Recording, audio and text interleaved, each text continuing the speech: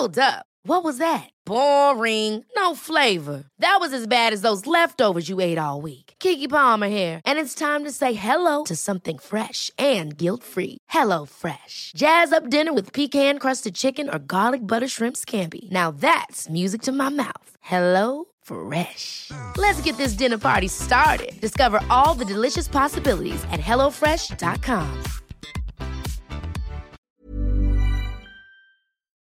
This Week in League.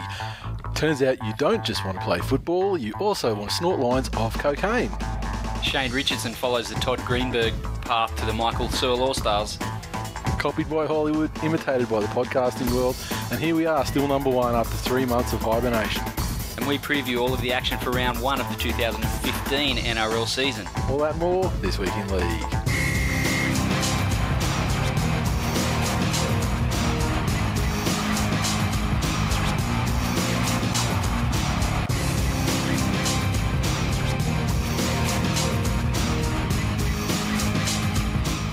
Welcome to episode 178 of This Week in League. I'm Nate. And I'm Glenn. And we're back. We are back. We've got magnificent fucking beards. I've got half a nasty over your beard. I kept it a fucking... Literally over it, just hovering.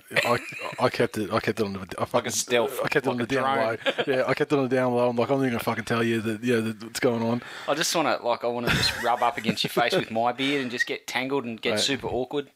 I don't know, like you rock the beard a fair bit. Like certainly every winter you do. I mean, this is one of the only summers I think you've been like rocking it since like Christmas or whenever it was. Simone, a big fan of yours? Fucking hates it. Yep, like, Nicklin too. Oh. God, why do they have to be so alike? These bitches. Oh, why can't they just love us? Yeah, I was going to ask that question. I'm glad you mentioned it because I thought, well, fucking Glenn has a beard quite a lot. Maybe maybe he gets a bit more support, from his significant other. Nah.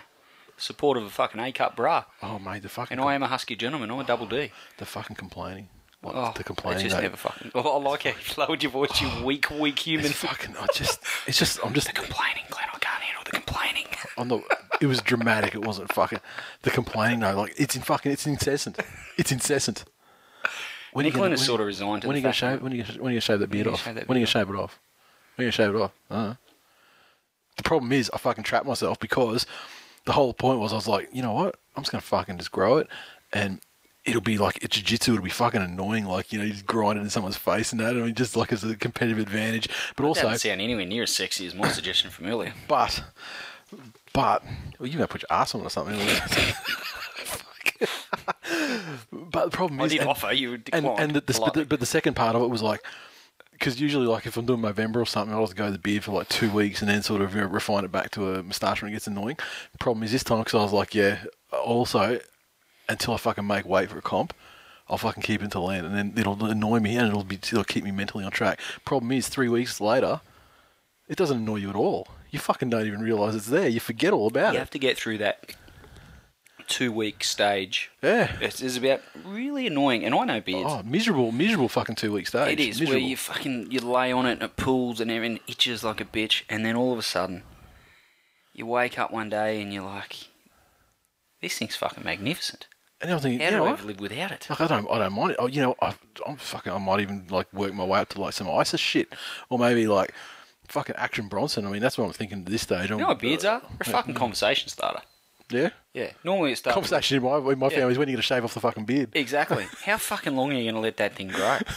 Like, are you going to shape it? Are you going to trim it? Like, are we going to get back to the lumberjack stage? Oh, God. Went to lunch with a client who's a Bulldogs fan, so, I mean, you should be fucking used to fucking, like, Turkestani long beards. And the first thing out of his mouth, he's going, oh, you're going over to Syria, are you? So, yeah, it is a conversation starter, but usually the conversation's like, what the fuck you do that for? When are you fucking shaving it off? Oh, don't kiss me like that. Don't kiss me. I'm fucking sick of it scratching me. Oh, whatever. Didn't hear that from me. Yeah, fucking whatever. Whatever. Anyway, I could even story of our beards. We'll just wrap it up there. I could go deeper on it, but I just don't want to get too personal and turn some of our new listeners off. Hi, ladies. Yeah, ladies. Let us know if you enjoy the beard, and sure, if you do, send your phone numbers, and perhaps the divorce proceedings will start. Twitter, we don't have a lot of feedback per se because obviously there's nothing to feedback on. Just a lot of general abuse. I mean, when the tweet went up this morning, I think that you sent out saying, we're recording our first song of the season tonight, and it was the overwhelming sentiment, and literally a couple of tweets were exactly this: about time, you cunts. So, cheers. No, you guys are awesome. I'd like to take this moment to welcome new listeners to the show. Yes. And this is kind of what it is. So, you'll probably know by now whether you want to keep on board. Look, we talk about beards and how our wives are bitches, and we swear a bit. Yeah, a lot. If you want to have a laugh, go listen to like the second season when we didn't swear at all, really, and if we did, it was bleeped out. Yeah, it was way too much effort. Oh fucking hell! It took so long. Anyway, we talk a lot about football as well. We should probably get to that. Yeah, well, just going to get through a couple of questions. So Earthboy75 said, "Will the show start with the ringing of the bell and the inappropriate use of glory, glory?" Of course. No, it fucking will not. Never, ever. Berkeley Eagle said, "Don't forget to give it to the corrupt cunts in the NRL." There we are again. That's coming. And there's someone named Warrior_Cowboy. So he's obviously, a little bit bipolar in the sense that he can't quite decide who he supports. Good luck, guys. It's going to be a blast. Bring it on. It's good to finally be on board. I like it. So it's someone who's aware of the history behind there, but I mean they're eager to learn and get involved. So I really appreciate it, and welcome to the show. And I hope you enjoy listening. Warrior_Cowboy on Twitter, and everyone else, get around his Twitter and make him feel welcome. And also we have some potentially extremely popular new followers of late. Was on my list for sure. And look, I just want to say a big welcome to some of the hugely popular as a result of Danny Tequila, Penrith Panthers cheerleaders, the lovely Caitlin, at Caitlin, Kaitlyn, Weldon, Weldon, Jessica, at Jess Galate, I've got that right, oh jeez, I'm a shocking reader, Gilarte, and my personal favourite, Nat Sinclair, at Nat_Sinclair93. So get on and follow those lovely ladies. Recent followers of the show and friends of Danny. Nat is very, very close friends with Danny. Is going to start a bit of a campaign to get her on Twitter and get amongst the action with Tool Nation. And, Nat, I'm loving Nat's work on Twitter already. It's only been a couple of days. Yeah. And she's jumped on board in a big way. So she has. I love her work. And I'm going to make a big call here. She keeps this up. It may be a two-horse race to the revelation of the 2015 NRL season. Between our beards and Nat Sinclair. Yeah. And who's Danny. Yeah. No. We love Danny. She is a favourite of the show. Now, I also should say I received an email, an audio file from our Pommy mates, Fishpot and Shane Aaron Elvis, the magician, and Sammy Boy. They teamed up and they went on a bit of a road trip to the 3 World Club Challenge games over there. Sent us a rambling. I couldn't barely understand it because it was swaps and bodily fluids too, no doubt. Yeah, there was in a car and I rambling in a car and. It was entertaining, but I just don't have the time to edit it down and put it on the show. So thanks, guys, for sending that, though. It sounds like you had a fantastic time. And congratulations on your impending 3-way wedding. Yeah, and how embarrassing for England, though, like for the English sides. As if they're not used to embarrassment. England, getting hammered by nothing. Getting hammered by minnows like St. George and the Broncos. Wasn't all that many years ago. England used to rule the world, Nathan. Yeah, well, I mean, they had it on their favour, to fucking fly all the way over there after, play for the World Club Challenge title. I mean, rule the world in general. After you've had 52 cans on the way over, trying to emulate Booney. Now, actually, with that World Club Challenge, Kate, did you watch the Broncos one? Most of it. Fucking did you see old mate at the end go for the charge down. Goal? Mate. That is dead set one of the best things I've ever seen. Pick up a rule book. One of the best things I've ever seen. I thought that was so fucking funny. Because the guy, I mean, like, Corey Parker he can kick a goal. I mean, certainly when it's like 10 metres out from right in front. I mean, there's, prop forwards who are playing their last game of their illustrious career who get handed the ball when to take a consolation goal kick at the end of they fucking get it over pretty much 100% of the time. So, it's just fucking. I was almost crying with laughter at that fucking idiot. I can't remember his name now, but my God, what an idiot. Now, imitated by Hollywood. Of course we were. Over the break, over the hiatus of the show, you may have heard, didn't see it, you haven't seen the bit until I just showed it to you before, but referential retard for those following. A movie came out to great controversy, The Interview, starring and created by Seth Rogen and James Franco. Now, this movie featured a little bit of dialogue, and I'd just like to play it now, and then we'll talk about it. Aardvark is in trouble. What do I do? What do I do? Talk to me. Talk to me. He didn't want it to come to this, but you're gonna have to fight that tiger. No, do not. Do not fight the tiger. Do not be a gentleman. You go right for the fucking balls. I don't see its balls. Do not fight the tiger. You will lose. If that's a girl tiger, you gotta cunt punt that bitch. Dave, shut the fuck up. Cunt punt that fucking bitch. Please tell me you know that that's a stupid idea. Please, please don't try to fight the tiger. So I just want to say for the record that I do not for 1 minute claim to be that we are the inventors of the term cunt punt, okay? Because that's not like, it's unlikely. I mean, there's a lot of independent creative streams in the world that do not cross. However, the first time that I'd heard that term was when it came out of my mouth when I was yelling it at the cat as it walked, the furry cobra as it walked down down past this room, meowing like a fucking imbecile one night. So, geez, good to have you on board, James Franco and Seth Rogen. I hope you enjoy the show. We love you guys. And sponsor us or something. You guys can call in at any time. And be on the show, even though I know that you know less than fuck all about rugby league. I don't care. Slip us your week's Coke money and sponsor the show. They're more like weed guys, though, really, aren't they? Well, I don't know. It all starts somewhere, Nathan. Ask Dave Taylor. Some other things that happened in the off-season that I noticed on social media.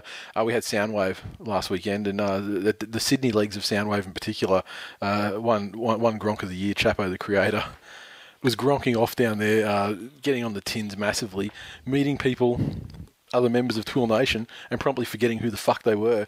He started tweeting Ty, like Life of Ty. Started tweeting him saying how good it was to meet him at Soundwave. It was fucking Valente. I'm pretty sure most of that was made up because people want to give our mate Saguna a hard time about making up stories. Yeah. I think Chapo's got him covered. You think? Yeah. Yeah, Chapo does have some stories in him. And he's the one that... Did he invent the Saguna Stories hashtag, or was that Timmy? Oh. It's the next item on my list anyway. Saguna Stories. The new segment this year. We don't actually have a story sent in by Saguna per se. It's probably only a matter of time, though, I'm sure. But he sent us probably that time he met Seth Rogen and James Franco on the set. and told him about played an episode of This Week in League, the one where we were talking about cunt punting the cat. He did. He went on a large trip around the world trip, pretty much. A made up one, celebrating his honeymoon. This one is true though. Some pretty elaborate photoshopping going on, where he's taking photos in his front yard and photoshopping the Eiffel Tower in the background. Yeah. Now he sent us a package. That is not a lie. That's truth. Sent it to the address. Sent it to my PO box, which is like the return address on our merchandise and whatnot. First I've heard of this package. It is. I kept it fucking on down low. It's a secret, so I could surprise you. First present. This is for your dashboard, Glenn. It's a dashboard. I'll take a photograph and put it up online. It's a Polynesian male dancer that it'll dance around on your dashboard. That's and you stick not going it on anywhere near my dashboard. So. Let me tell you. It's going to stand on the bathroom sink. Yeah. It's going right beside my bed. On the soap dish. In the shower. It's actually going in the shower is where that's going, let me tell you. It even looks a bit like Sonny Bill. Yeah, so you got the Sonny Bill dancing hula Polynesian man dashboard thingy. We also we're going to have official bottle opener now. Like a ukulele Obama. That's for opening our twist tops. And finally, we have a surfing Obama bobblehead. Which why? Because he's a generous man. He went to Hawaii. He was overcome by the flood of Polynesian influence. Thought of us, namely because of your thirst, and delivered some gifts. Look, just hit pause for a second. I'm going to head upstairs and get a cold spoon. So thank you This very doll's magnificent. Thank you. Thank you very much, Saguna. No, that wasn't made up because There's some real official evidence here. official evidence in there. Yeah, that's right. That's a sexy Saguna story. Yeah, absolutely. Now, I alluded to it at the top of the show, but I just thought I'd have a look and see if there were any new reviews for the show. Like, we talk about the reviews at the end, and there weren't any. But that's fine. But with number 32 in the sports podcasts, highest ranked rugby league podcast. Haven't released an episode in fucking months. So thank you guys. We've been hibernating. We haven't even shaved. Yeah, proper hibernation, proper. These people have been putting out content. Yep. We haven't even shaved, let alone recorded a podcast. Yep. Still number one. Barely start tweeting until February. Yeah, unless we're replying to other sort of things. But yeah. So yeah, thank you everybody who's I'm getting on board. proud of myself right now. I've got to tell you, I've got a magnificent beard and number one rugby league podcast on the planet still, even though it's been sitting dormant, collecting fucking dust for a few months. And Sonny Bill Williams, And Hula Polynesian man, I've got a dashboard Sonny Bill dude. doll. I mean, life just doesn't get any better. You're fucking top of the world, man. You made Oh, it. You yeah. made it. I'll just tell you, We started from the bottom. from the bottom to the top of the top. Now, what else have we got here? Memberships. The memberships, we obviously sent an email out to existing members to say get on board. We're about 50% sold at the moment of our memberships that we were planning to get anyway.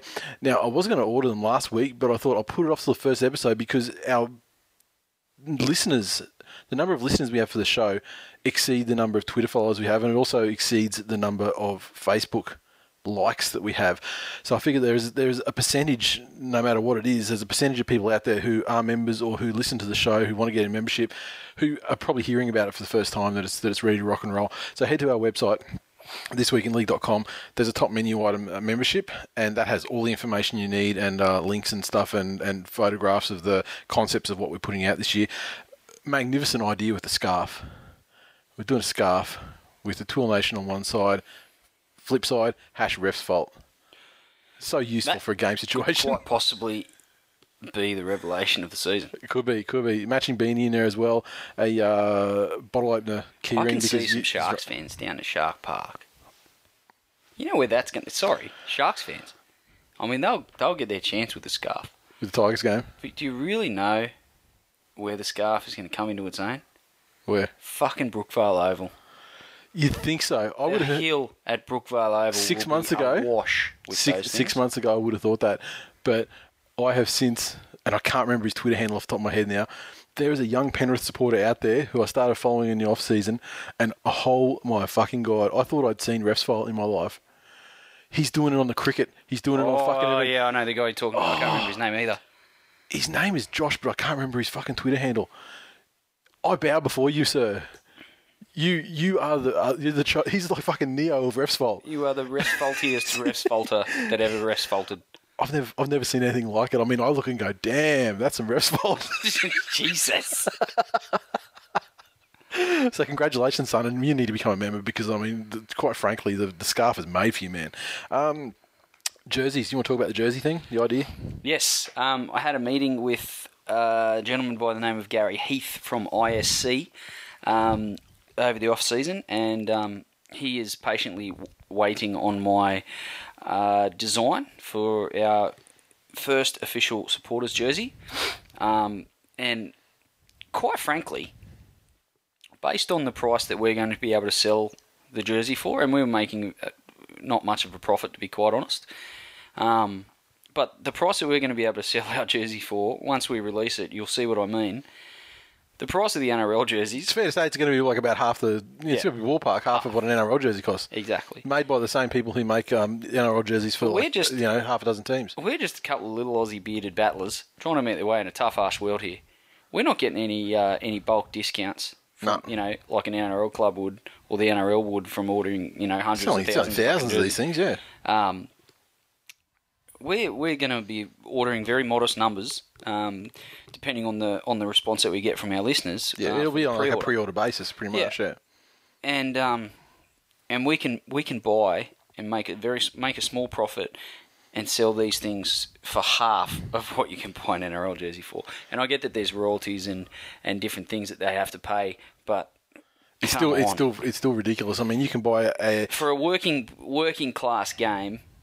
The money that they are clearly making from merchandise, it was a real eye opener. I look forward to people jumping on board with that and showing their appreciation and being able to buy a jersey for a far more modest and reasonable cost and supporting the show in that way as well. Yeah, and it's crazy. I mean, I just bought to Kill's birthday next week. Bought him, Freak09 Steve on Twitter. He alerted me to a Fan Gear were having a sale on the Wolverine jerseys that came out. On the children's one, I think I got it for $30 or $40. That's a price point at which I'm thinking kids' jersey when kids grow so fast and they're going to be out of it, almost turn it over yearly. Yeah, far better than the $144, which was only because of a member's discount that I paid for Jackson's new Broncos jersey. And for the tiny amount of I mean, they got the material of like half of the material of a large size jersey, you know what I mean? And yet you're paying like this. It's just a fucking at the most half. Yeah. It's ridiculous. But we don't want to get IFC offside because they're actually making it very easy for us. I think to the point where we can do a pre-order, and I'm 100% confident that will happen because the bar is pretty low for us to get these things made. So more about that when it happens anyway. I want to shout out to Dan from Southo Dan from Monster Sport. He started an online magazine the last couple of months. The latest one is free. It's Monster Sport, Monster with an A and instead of an ER. Go check it out. There's an ad for us in there as well. They threw in the most recent one. But it's funny. I mean, I've told the story about, meeting Dan before. But I remember it happened on the night we were recording a show. And I get on Twitter and I was saying something about the Sharks. He didn't follow me. I didn't follow him. Someone's retweeted. He's seen it and he's jumped in on there. And I'm just like, call me buddy or something. I'm like, all right, let's go. I'm like, I'm not your buddy, cunt. Going off and he's going, oh, you swear. And then I just start smashing him. I was out there cooking. I think I was cooking something on the barbecue for dinner when you were coming over. I remember this. And I was just laughing my ass off. And he turned out to be an all right bloke though. He realised pretty soon we had enough mutual followers that they told him what was up and what time it was. And look, Dan's a very angry man because he's extremely unattractive. Cronulla Sharks supporter. And he supports Cronulla Sharks. I mean, it's lucky that he has a lovely family and, and has that to fall back on because if he was going to get anywhere based on his rugby league team or his good looks, he'd be struggling. Yep. Now, last thing I want to bring up before we talk about the news, it's not a feedback thing per se. Supercoach is going on. We got leagues, all good. This year they're doing like a draft league thing. Now, ain't nobody got time for that. That draft shit it's like fucking NFL fantasy. Yeah. I mean, fuck that for a joke. It's time consuming shit. However, I saw there was a draft the other day, and our mate Shunter, who we defend to the death. He's our boy. He drafted Louis into his fucking fantasy side. You know what? He's putting to the test the love of Twill Nation. He's been universally, wrapped in cotton wool by Twill Nation. He's been, given all the love, support, and care in the world since his leg was amputated in a tragic accident at half time at some fucking place. I don't know. Centrelink Stadium. So now he sits up there in the Blue Mountains and overlooks in his $1 million fucking house with his beautiful wife. Sits on his balcony with his one leg and puts it to the test. The love of Twill Nation by doing such fucking retarded things like even having anything at all, even in a fantasy rugby league sense, to do with rugby league. I mean, you're testing the karma, my friend. Unless I was making a team to a theme, not trying to win, but it was just kind of like, let's make a team of like the cuntiest people I can think of, like Robert Louis and Anthony Watmo and so on. Do you know you're not allowed to ask Shunter about his ankle? Yeah, I saw he said something in his Twitter bio. Don't ask about the ankle. Yeah, don't ask about the ankle. Well, I mean, he'd be fucking sick of hearing about it, wouldn't he? He's a celebrity. Some celebrities can't look him in the eye. He's like that. Yeah, don't ask about the ankle, man. It's changed. I fucking told you, don't ask. And that's when he goes crazy. Goes all Kanye. Well, that's when he's fucking, he's fucking 6 foot fucking like NFL linebacker, personal security paid for by Gus Gould. Starts breaking cameras and shit. Yeah, no, he just sends his wife after him. She scratches her eyes out. She's fairly protective of the man.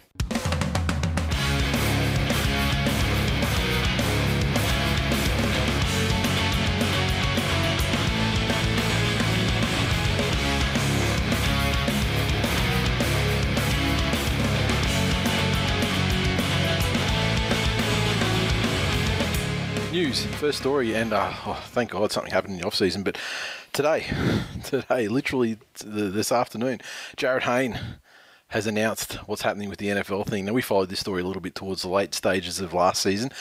He has announced today that he will be linking with the San Francisco 49ers, and so he's signed to train with them ahead of their 2015 season. NFL season starts in September, of course, and so it's a very big ladder to climb, especially in San Francisco, because they're a team that has some fucking running depth to the side. So the initial thoughts of becoming a running back, probably not going to happen, I would suggest, in San Francisco.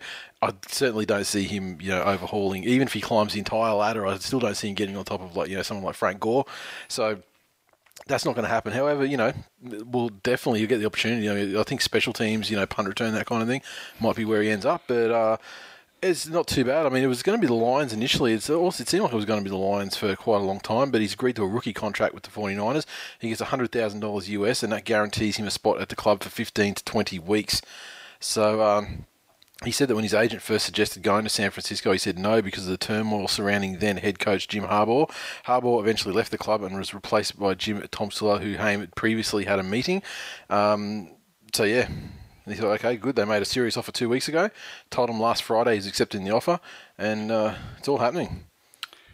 I think it's fantastic. I think he's done the right thing and acknowledged that it's only a small step along the way, and there's still a hell of a long way to go before he makes a roster, let alone gets on the field. A lot of cuts to be made. Athletically, he showed with his pro day that some of his stats that came out of that. Most notably, his 40-yard dash time was good enough to be top 4 at the invitation-only combine had he been invited. Yep. That's pretty fucking impressive. Yeah. And they really take a lot of stock in. They put a lot of stock in the things that happen there too. So, like that 40-yard time, that can, hundreds of seconds, and that can like destroy someone's stocks to the point where Absolutely. They could be a massive commodity, like a potential first round draft pick, and they could go to just off the table, or a very late round pick. So I honestly thought that he might have lost some momentum with the visa fuck up that had been going on for a little while, but he certainly, with the way they release the information about his pro day, and then now that he's signed a futures contract with the 49ers, certainly a whole lot, the hype's back on, and all credit to the guy. I think he's shown some balls that people wouldn't have ever given him credit for in the past. He's always had a number of haters, and I think they're growing by the day, but I think there's also a huge amount of people out there that want to see him do well regardless of what NRL team or state they follow. That the athletic pursuit that he's trying to undertake is pretty fucking impressive, and if he gets there, it's all the more so. Yeah, if he can get the final cut, I'll be super impressed. Even if he sort of misses the final cut and winds up as like in a 10-man practice squad off the side through the season, even that is super impressive. I mean, because they've got to cut out 40 people from their initial roster. So if he can make it through that, then fucking more power to him. Best of luck. I loathe the 49ers. However, I hope he does really well. And it looks like 49ers are going to pick up a few jersey sales over here, because certainly Parramatta fans who didn't throw all the toys out of the cot are on the 49ers now. Well, Jackson's keen. He's a 49ers fan, and I told him about it today. He was pretty impressed. So we've got a little bit of a running competition at home at the moment. If he gets 15 out of 15 on his spelling test, he gets a 49ers jersey. Yeah. Nicklin's up me. It's like parents. Some people are giving their kids like a couple of bucks, or taking them to see a movie or something. You're getting him an NFL jersey. Shit. It's yeah. like, You got to give your kids. You got to give them something. yeah. Anyway, I just want an excuse to buy him 49ers jersey. That's as good an excuse as any. Yeah, exactly. Got to make him work for it. Sort of. Yeah, Kill is he's just about growing into his jersey. I bought him a Julio Jones jersey about two Christmases ago, and it was massive at the time. Now it's just at the stage where it's not like a fucking dress that goes down past his knees. So yeah, The Titans. Oh, the Titans. What can we say about the Titans? I don't have any particular one article here to refer to. We know the fact that they started... Carmichael Hunt was the first one, obviously not Titans related, but he was the first domino to fall in this latest cocaine scandal to hit professional sports in southeast Queensland. And from there, Bo Falloon, Greg Bird, Dave Taylor, Jamie Dowling, Khalifa Faifai Law, and former Titans players Joe Vickery and notably Ashley Harrison all have... appeared to have done something in some way, allegedly, that they'll have to answer to in the near future. Yeah, I think first and foremost we probably need to state that they're entitled to due course in the legal system, and a lot of what's going on at the moment is speculation. But the fact remains they have been charged with offences and will be asked to defend themselves in court, which is pretty fucking disappointing as a rugby league fan. By no means am I a fan of the Titans, but as a rugby league fan, you have to sort of feel for those number of diehard fans that have been trying to fight the good fight for the club, and the club just stumbles from one crisis and one disaster to the next. I feel for both of those guys. I really do. That's low hanging fruit. It's an easy joke to make, but. We know a number of Titans fans that obviously live and die by the results of that club, and they, unfortunately, between the players and the management and the coaching staff, and fuck me, Dad, the people with the contract for the food at the stadium, no one seems to be getting it right, and no. The person I feel the worst for is our mate Johnny. Over in England. Fuck that guy. I don't feel bad for him at all. I feel terrible for him because the Titans are a fucking disgrace. And then Bradford, his team that's his team, over in England that he lives and dies for. They've, been relegated to, the Tard Cup or whatever they call the second one over there. Yeah, for a year at least. Oh. And then they get their first game against, I think they're playing Lee or someone in the first game. They get beat by the Tard Cup side in the first. You'd think if you got dropped down to you're a first grade side and you get dropped down to Resi, it'd be great. You'd just be pounding teams all year and you're like, yeah, it's not the greatest competition, but fuck me, we're flogging people week in, week out. It's awesome. No, not that either. Jesus. Tough. Plus, he's English. I mean, yeah. Life's got to suck at the moment. Lucky he's punching so far above his weight, otherwise give up on life. He does have us covered on the beard though. Oh, he's had a head start though. Yeah. Well, he never shaves it off. I've shaved mine off in between time, and I'm still catching him. But this Titan situation, it all ballooned out of control to the point where then they were at the Southport School for training purposes. The Southport School has great facilities there. They're like, well, we can't really have these coke heads around the children at school, so we're going to have to abandon that as a training. So they got. Now they're playing out of, some bloke's fucking Titan shed down the Gold Coast somewhere, probably in Hinterland. Unbelievable. I think one of the most telling photographs I saw from that whole thing was David Mead carrying his stuff out of the Southport School in a black garbage bag. I was like, really? Taking out trash. Yeah, literally. And the thing I was saying to you at the start of the show as well is that you remember back to when Carmichael Hunt was just about finished up with the Broncos and Dave Taylor was going to South, I think, at the end of that same season. And it was just a purple patch of form for both of them. It was the best form that Dave Taylor has ever displayed on a football field. And Carmichael Hunt would do that thing where generally he'd sort of chime into the attacking line somewhere out on the left, take the ball up to the line, and then a short pass to Dave Taylor. What play are we going to run this time, Darren? The same play we always run, Carmichael. Yeah. And what is that? It's basically Carmichael runs to the left, short pass to Dave Taylor over the white line. The fucking writing was on the wall back in 2009 or wherever it was. Life imitating art. Imitating drug addiction. Or drug use. I mean, just because they like a bit of fucking yayo. I mean, maybe they just like to party. Not everyone's an addict. Some people just like to party. Eventually, they're all addicts. Okay, the next one, we've got to talk about the Rabbits in the USA. The Rabbits, the fines come down, $20,000. They've been fined for their covering up of the preseason incident over in Arizona. John Sutton and Luke Burgess, they received sanctions to the point where Luke Burgess was pretty much arseholed out of the club. John Sutton was demoted from captaincy. They're not going to get anything else happening, such as suspension or anything like that. What happened was they were over in Arizona. They were blind drunk and ended up with them assaulting a bouncer and bruises to the head after an altercation with Luke Burgess. At the time, I don't remember the exact wording of what the law is in the States, but, they can make restitution to the victim to the point he's satisfied and then refuses to carry through with the charges, and then the court goes, okay, cool, it's all settled, and, everyone goes their separate ways. That's what happened. However, didn't really happen when they didn't happen that way when they told the NRL what happened. Bit of a cover up there. Got found out, obviously, and it's leading to a bit of a change in the way the Integrity Commission happens as well. Now the Integrity Commission has the power to seize computers and phones from players, and the funny thing is that now the Integrity Commission has the power, or will, investigate what happened rather than just take the club's word for it. So back when is the point of having a commission that just says what happened? Nothing. Oh, okay, then sweet. So that, when I think of that, I think of all the Integrity Commission things that have happened. The big one was the one with Ben Barber and everything. And so now you think, oh, okay, so they just basically took Todd Greenberg's word for what happened. Todd, did Ben beat his wife? No, of course not. What are you talking about? Ben Barber? Is he all rehabbed? Yeah. Yeah, of course. Fucking sober as a judge.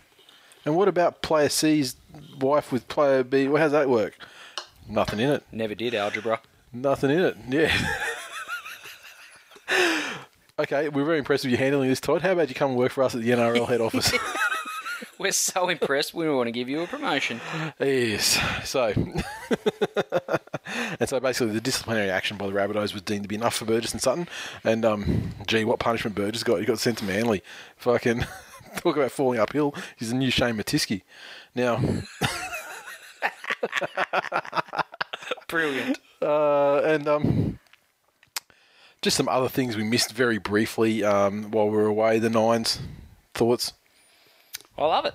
I think it's great. It built on last year, and I think the Tigers' sleeveless jerseys were a hit. I'm probably in the minority, but I thought they were great.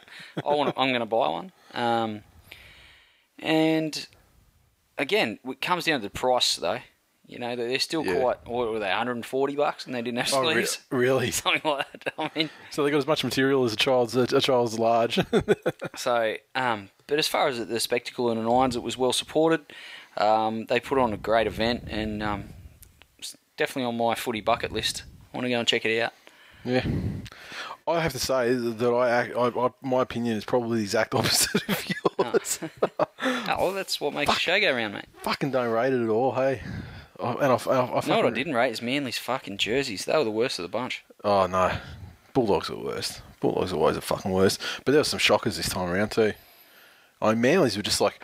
They were a bad football jersey, but they weren't just like a disgusting fucking eyesore. But geez, there were some eyesores. Those sleeveless ones, they weren't an eyesore either. But they were just a bad fucking football... it was a great AFL jersey, presumably, but... Yeah. And you know what? I predicted that sleeveless thing will fucking become more and more in vogue for the Nines when they don't have to conform to anything in particular. Yeah, exactly. There was Storm and Tigers this year were the only two, right? I predicted there'll be more than two teams next year doing it. For sure. I'd go with that. West Tigers setting the trend again. Well, Storm announced theirs first, and the Tigers, you can actually see some phrase around the Tigers. So they've seen the Storm's announcement going, fucking someone get down there and rip those fucking arms off. Quick unpick and get rid of those sleeves. The All-Stars. Thoughts on that? Took Jackson down. They're obviously struggling at some point to get numbers because I picked up 2 tickets for $35 total. Shit, I've never even been to Skilled myself for less than that. And we went down there. The traffic sucked. Do the train thing from Nerang? From Helensvale. Yeah. So that was good. We got there just in time, just like a few minutes before kickoff. And enough time to see the Indigenous boys put on the war dance and enough time to get a $24 hot dog. Jackson wanted a hot dog. I had something a little more healthy, like a salad wrap or some fucking thing. It cost $48 later. $87. And a bottle of water. Sorry, that was $100. I thought the game, it was what it was. It was competitive in parts where you could see the players, especially the Indigenous boys, once they got their tails up, they really wanted to put on a bit of a show. And some good tries were scored. There was some... the Gallen hit early in the game was pretty fucking poor, I thought. Oh, on reflection, I don't think that happens fucking 100 times a year. It does, but really... The effect of it was... The effect of it wasn't... the first or second tackle of a fucking... essentially an exhibition game? Yeah. Come on, Paul. Fuck's sake. Like, you just imagine the ref going, oh, fuck's sake, mate. Can't you wait till, like, March for this shit? Oh, but then the referees obviously had the edict. This year we're going to fucking we're going to crack down on the ruck. So let's just blow penalty after every tackle. Let's just blow Jackson generally keeps up with the game pretty well. I'll give him credit for that. But there was a number of times where he's like, what's that penalty for, Dad? I don't know, mate. I honestly don't know. They just want to blow the pee out of the whistle for this occasion. So I think the first couple of rounds this season are going to be pretty fucking painful because they obviously want to get it done. There was a lot of people panning the crowd. I thought actually at the stadium the crowd was pretty good. Yeah. So it was probably fairly accurate to what they reported. What they reported as, like 25? 22? 22, yeah. So it was fairly accurate. I think as a spectacle, I think it would be better supported. And not only because of the capacity of difference, if it was at Suncorp, I just think... Well, it was at Suncorp, though. What happened that time was at Suncorp? I'm not sure. The time before the break, yeah. Yeah, I can't remember either. I don't think it would have been sell out. I think it was probably about 35, which is similar sort of amount, filled by fans, as compared to the different venues. Sure. Yeah, similar percentage. But we had a good night. Sitting in traffic on the way down, Jackson had fallen asleep. And... He was a little bit tired just as we got there, but once the game was going, he pepped up and he enjoyed himself. I thought it was a good spectacle, and it was good just to be watching some footy. Yeah. What else we got briefly here? Chalk mouthing off is what I have written here on my dot point. This fucking guy, ungrateful son of a bitch. I mean, he's got his issues, and that's fine, but. What a fucking dumbass. Dead set. If you haven't got anything nice to say, just fuck. I mean, hang on, that's rich coming from you. But also, I just think there's a certain element to his legacy and his future earning capacity that he's dudding himself out of. Because go away, play a couple of years at Para, have your issues, but keep them behind closed doors. Mm-hmm. You're still a life member at Manly. Mm-hmm. You still go back, and people might go, yeah, probably. But internally, there might be a handful of people that go, you handled that pretty fucking ordinary, like, at the club level internally. Yeah. But handled yourself with a bit of grace and class externally, and certainly to the media, etc. Yeah.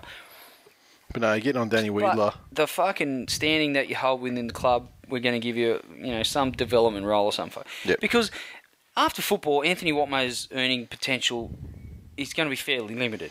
Okay, I wonder. Probably to labouring jobs. I wonder what this fucking rubbish collection. I wonder what this little relationship with Wheedler fucking pans out. Is that some kind of way to keep him in the media and try and get him and shoehorn him into something, perhaps like the Mario Fennick role on the Footy Show or something down the track.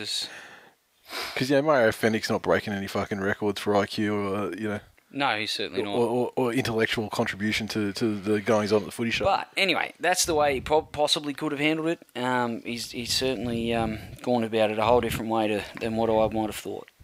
Yep, and I'd love to see him stripped of his life membership because, fuck me, he doesn't deserve it. But I have been told that while it is possible and it will be tabled by someone, there's got exactly zero chance of actually going through because, if for no other reason as a PR thing, it's not a good look. So, unfortunately, the club's just going to have to wear it unless, down the track they can, slide it out. Maybe he retires in a couple of years. Slide it out then when he's not, not in the media. It's a little bit too fresh at the moment for that sort of thing to happen. And the last thing I've got on the list here is DCE/4, and it's hard to talk about at the moment because fucking no news. So I was really confident when I saw it last week. I was like, wow, we're going to get a resolution before the show. Thank God. I mean, Jared Hayne, obviously, he fucking came to the party and did his announcement this afternoon before we record the first show of the season. If you had have asked me 2 weeks ago, will it be decided before you record the show so we can talk about it, I would have said fucking absolutely, 100%. I mean, why wouldn't it be? But here it is. Still not decided. Who fucking knows? As far as I'm concerned, all 4 possibilities are still on the table. And those 4 possibilities being both stay, both go, one stays, the other stays. So, all on the table at this stage. Information I have is, on Foreign's, it's not great, although it was that he started tending to stay. However, he changes his mind all the time. So Foreign? Foreign, so who fucking knows. Information I have on Cherry, which is obviously a little bit better information. Well, it's funny because it's really fucking hard when you hear one thing from, a good source that, has been, very close source to Cherry Evans. And the media says, you just keep hearing the media stuff and you think, well, fucking, is he actually telling people close to him the truth, or where the media, because what I've been told is that his wife Vesa will not move house. They're too close to her parents, loves where they live, will not fucking move. So to me, I thought that was like, okay, so that puts the Cronulla and Manly, the only teams in the mix there, and that takes the Gold Coast off. I heard a media report saying that his parents were moving down to the Gold Coast, and now I could say that's not the case. And his parents did receive, they bought a house not far from here, and for about $420,000 or something about 6 months ago.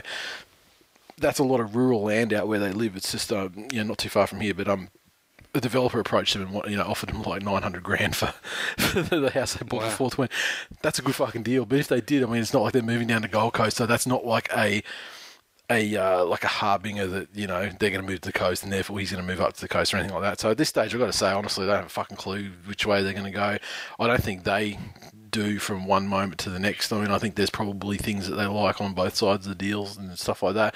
I also wonder if there's a little bit of fucking gamesmanship going on between the management of both of them. Like, I saw, once again, media, grain of salt, saw a thing saying that Foreign's people were blaming Cherry Evans' people for releasing the stuff about the Eels. Remember how it came out last week, about a week ago, that he was dead set certainly 4 years signed for the deals, done and delivered.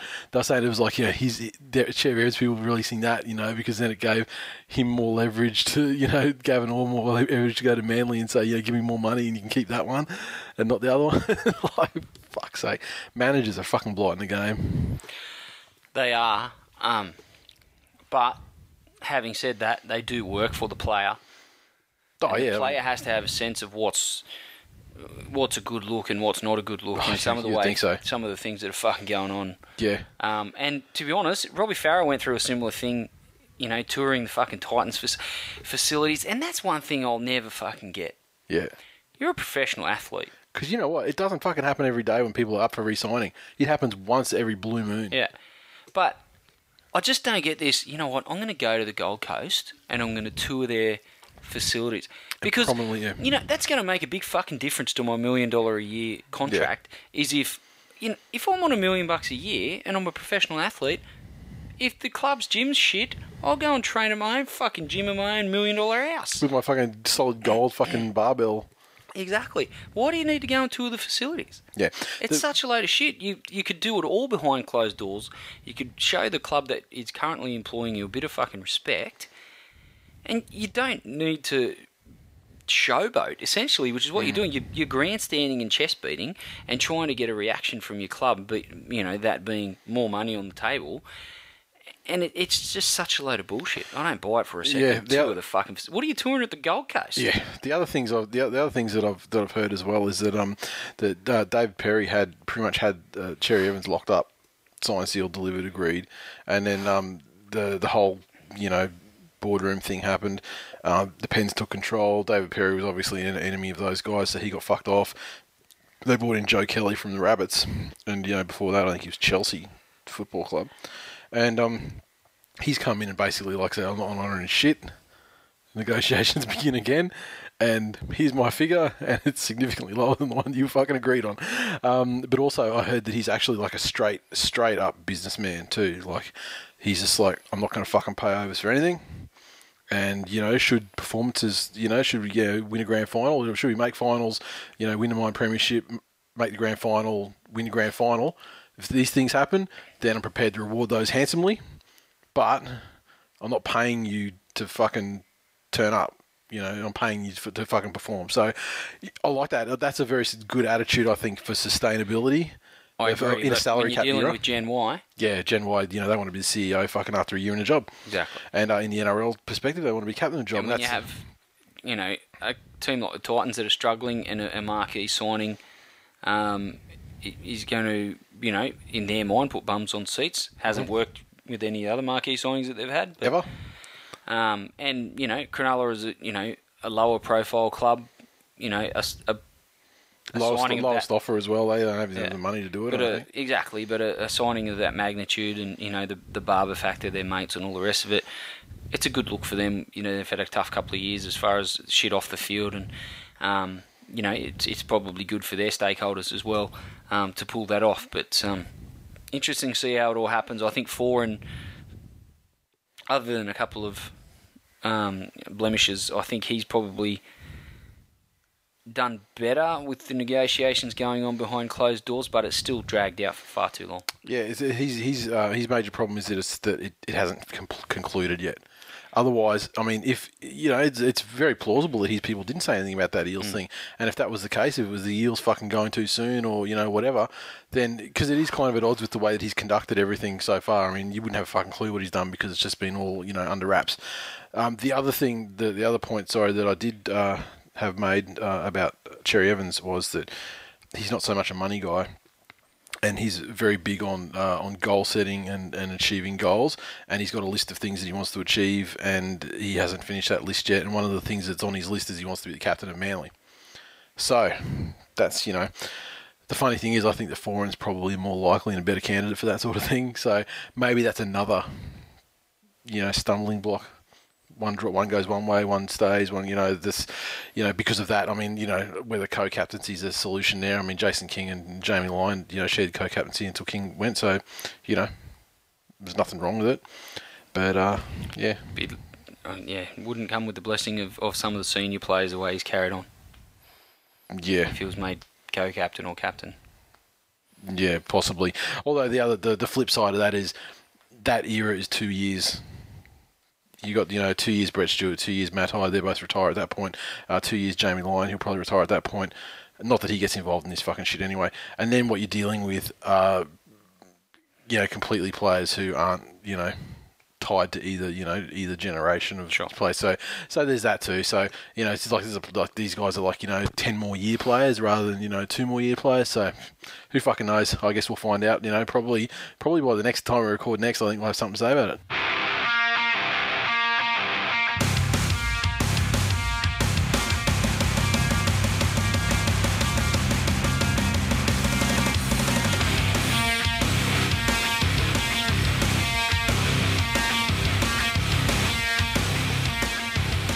Okay, no recaps to go through this week. Just the first week of the season. However, what we do have is our season preview, and I realise now I have it in front of me that there is some things that I don't have yet, so I'll just fucking wing it. But listener DJ X-Plane, legend and a statistics guru, nerd, David Middleton of the show, pretty much, has set up a system, an Excel spreadsheet, whereby he's devised a scoring method. So you submit your table for the year, and you get X amount of points for direct hits, and you get another amount of points for one-offs, and there's more weighting towards the higher teams in the table, like top four and things like that. It's a very good system. And what we're going to do is we're going to keep it open until round 3. So we'll close it off at the start of round 3. And so what we'll get you guys to do is just chill for a moment. I'll put a form up where you can enter your picks in, and so we can get them to DJ Explain in a format that works for him and for his Excel thing, just to make it easy and not as manual. And we'll have a link up on the site and put it on Facebook and everything, and you'll be able to pick your teams 1 through 16, and then we'll be able to come away with, at the end of the season, someone who statistically gets the high score. So we'll do that. What I don't have in front of me at the moment is I do not have the finishing order of last year. Do you? No. Fuck. All right then. So let's open. The fuck? I know. Fucking. That was one of the things I realised I didn't have. So type in. Okay. So we get to the NRL season, and get the standings in there, and we'll see what the standings are because we're going to go from the bottom to the top, and that's not the order. Although the bottom side would have been pretty funny if it was. Fuck, I could just Okay. stomp on your fucking face some days. Wikipedia had the Tigers listed last because, alphabetically, that's the way it would go. Okay, so the ladder. The bottom team, the Cronulla Sutherland Sharks. Obviously, Annus Horribilis. And they were terrible. Anus, indeed. 16th. So we go to Cronulla. Where you got Cronulla on your list for this season? Look, I think the Sharks will improve to a certain extent this season. I think the signing of Barber as a genuine attacking threat is something they really desperately needed with the whole Carney situation bubbling out. I think their forwards are more than good enough to give Barber the sort of space that he likes to operate in with the offloads and for Feeder and Gallen, those sort of guys with the interchange of passing, a la the Bulldogs, when Barber has been at his peak. I think that is going to be their strong suit and it'll win them games. Probably not enough, and I think they'll finish about 11th. Well, I have them as 11th. So, let's close the show there. Everything you said is exactly what I agree. And I think they'll be the big improvers of the season, but they're coming from last, so that doesn't mean a lot in the scheme of things. Last year, 15th place side was the Canberra Raiders. Where do you have them in this season? There's been a lot of bleating that the competition is closer than ever, and it's right. They say that every year, though. And it gets closer every year. But I just think there's going to be those sides that are competitive every week, but when you look at the end of the season, they haven't won many games. Mm-hmm. That's not Canberra. Sorry? Canberra's the other team. Yeah. The one that's uncompetitive every week and loses most games. Yeah, I think, and we'll get to the Eels, but I think the Raiders will be a bit like Para, only worse. They won't overcome the loss of Milford. Not in one season. They're still coached by Ricky Stewart, and I think they'll finish 14th. I've got them coming stone motherless fucking last. Wow. Worse personnel than last year. The same coach as last year. There's nowhere for them to go but fucking down. 14th last year, speaking of somewhere to go, the Gold Coast Titans. This one I imagine will be a popular mainstay, I think, down the bottom of most people's. Given the whole cocaine thing, it's yet to pan out what's going to happen. I mean, players have been stood down. Players that are, some of their better players. I mean, it was particularly Bo Falloon got their players player thing for last year, didn't he? I'm not sure. Greg, I'm just shaking my head in disbelief, not saying you're wrong. Greg Bird, I mean, obviously, representative player. If those guys are still stood down, permanently. Dave Taylor, I mean, I didn't mention him, because he's shithouse and lazy. And this fucking dude's allegedly on the gear. So amazing. Why so lazy? Why 130 kilos if you're on cocaine? I don't know, Nathan. I don't have. He must literally eat nothing but fucking ribs and shit, cheese fries, bacon. Fucking now I'm hungry. So the Gold Coast Titans, I actually had them higher on my list until today when I sat down to think about it through the whole, the cocaine incident and everything like that. So now I've got them at 15th. Wow.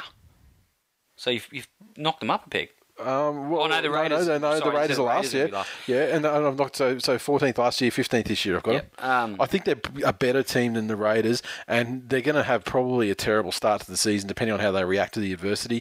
But just from a personnel standpoint, it's a pretty fucking big hit to take. I wonder if Srama's going to play more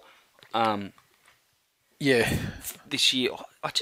He's out of favour, but I think because of this, he's not in favour, but Kelly's he's still in the there, mix. right? He hasn't been shipped out anyway?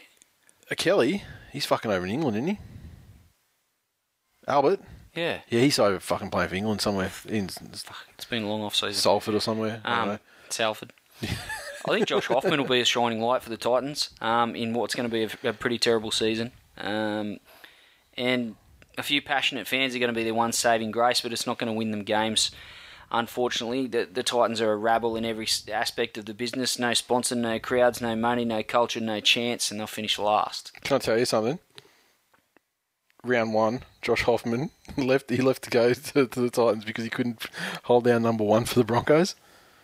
Selected in the centres. Oh, really? Fucking hell. Fullback William Zillman. That's how good you are, Isn't Hoffman. it amazing that, all the talk that the Bulldogs were chasing him so hard to play fullback, and fuck me, he goes down the highway to play in the centres. Yep. It's a crazy old game.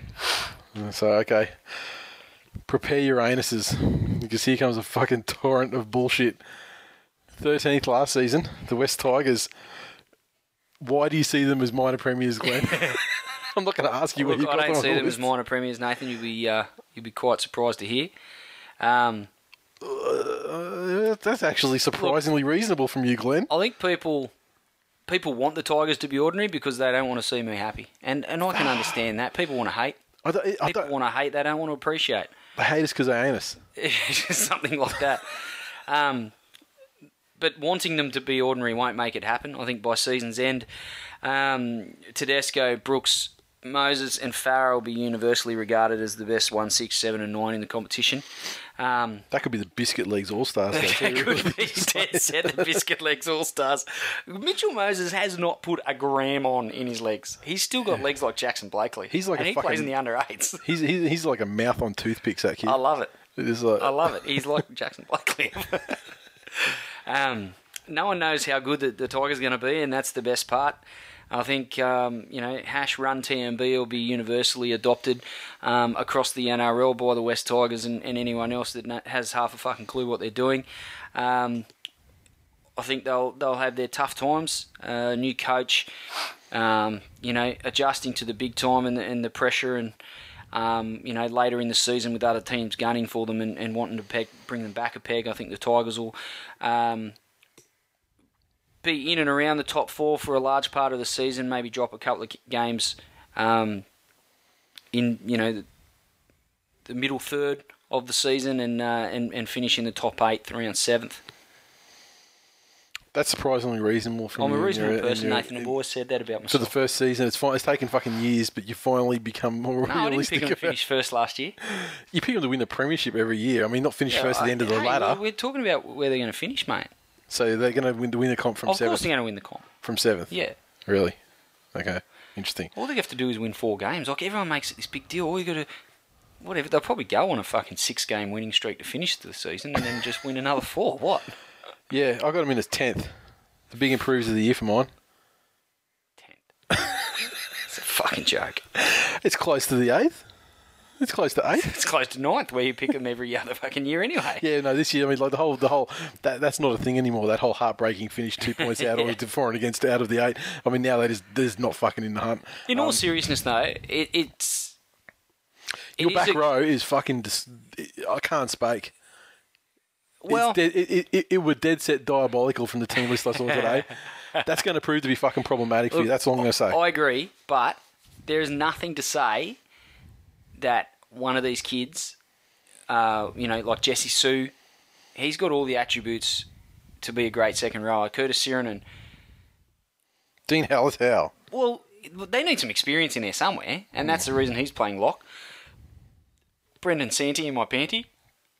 I mean, he's... Yeah, I don't think that's going to catch. Yeah, it is. I don't think it's going to catch on. I can make a shirt for you, but I don't think it's going to catch on. Look, I can't steal all the hashtag glory. We'll just stick with #RunTMB for the moment. But there's talk that Santi is the new Liam Fulton. He's the man to clog up the middle and To do the fucking rack up concussions. maybe he's got too much hair for that. He'll be fine. Yeah, I think the Tigers. One of the kids will step up and that'll be one of the surprise packets for them. Now trip on a blade of grass ACL. That's the end of it. Look, they deserve all the mocking about the injuries, but it's a new era. They've got a new coaching staff, new performance staff, New strength and conditioning. new strength and conditioning staff, all the rest of it. Every day's leg day now. Every day is biscuit day. All right, so West Tigers 10th. Newcastle Knights finished fucking me dead. They finished 12th last year. They did. Well done, Knights. That's good for you guys. 12th. Okay, so 12th. Newcastle Knights 12th last year. Where do you see them finishing this year? I've got them finishing 12th as well this year. I think they'll be well coached under Rick Stone, and they've got some good pieces in their squad. I just don't think there's enough improvement in them to match it with other teams that are going to improve in 2015. They'll always be solid at home, and that's testament to their fantastic fan base there in Newcastle. And surprisingly, and you can laugh me out of town here, but I think defensively they'll actually be better under Stone than they were under Bennett. Look, I don't want to be harsh, but I think you're a fucking idiot. Wayne Bennett's a fucking myth. Well, we'll get to that. He got everything he wanted to, to come in, pinch hit, grab a premiership with the Dragons. Seemed to be unlimited budget and to get what he want, and which fell apart quicker than any premiership era I think ever has fallen apart. And now that side is fucking barely first grade side. So yeah, I don't think that In Bennett's defence, I think his era at Newcastle. Look, last season, the Alex McKinnon situation was something that no one could ever have predicted, and the impact that it had on the club and the players and the general vibe around the club was pretty fucking tough to overcome. Yeah. And I think that the Tinkler shit that went on as well. Other clubs, look, there are a lot of other clubs that went through a lot worse, man. That's all I'm gonna say. Worse than a player breaking his neck. No, not play. No, but no, I'm talking internal turmoil, like you said, the Tinkler stuff, things like that. Yeah. There are far more. There are teams that went through. Fucking your team probably went through more worse shit than that. So, yeah, I think you probably are being a bit harsh on Bennett there. And that fucking McKinnon thing, that's something that you can use for, Yeah, but at the end of the day, you've only got so much adrenaline, and you've only got so much fucking. You can only cope with so much, and that just went on and on and on and on and on and on, and just. They had, the rise for Alex round, and yep. Fuck, like, it's hard to keep getting up for games when you've got that level of Broken emotion neck. around you.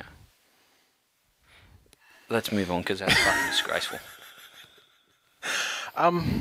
Look, I'm fucking. I thought it would take a couple of fucking shows to tell you that I hated you, but here we are. I'm just feeling for time because my iPad just ran out of juice and I don't know what I picked.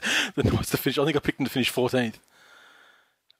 This is so unprofessional. You were talking about their performance and how much performance they had in them, and like how much improvement they had in them. And look, I think that they do have improvement in them. However, there are teams like the West Tigers that finished below them last year. I've got them finishing higher this year. Cronulla had that terrible year. I've got them finishing higher than them this year. So it's not that they're going to slide massively. I just think there are other teams around them that are going to just get better than they are. So where you got them finishing anyway? 12th. Okay. That's not too bad. Okay, St. George Illawarra Dragons finished 11th last season. You had asked me 2 months ago, dead set fucking country mile wooden spooners. Although I've since softened that stance. Well, I haven't got them finishing much better, 15th. Okay, I do have them finishing much better than that, I think. On the field, they've got some talent. Yep. Dugan, Nightingale, Merrin probably going to be playing New South Wales Cup in a couple of weeks. I wonder how that's going to fucking play out for him. I mean, like, I'd have him as an 80-minute prop if I was the Dragons. Like, just fucking grind him into dust. Send him to Penrith looking like Mitch Moses. Send him to like fucking give him say hypothetically. He would play that many minutes. He couldn't. All the cheeseburgers that he eats, he could not possibly still put on weight. Yeah, exactly. So okay, just while I've got even at half time, I'd leave me out on the field doing laps. Yeah. But yeah, on the field they've got some talent there. Obviously Benji Widdop. There's just something off at Cogra. I think there's too much in-house rumbling for them to really be a force or even be overly competitive. And I think they'll finish 15th. I'm going to finishing 12th.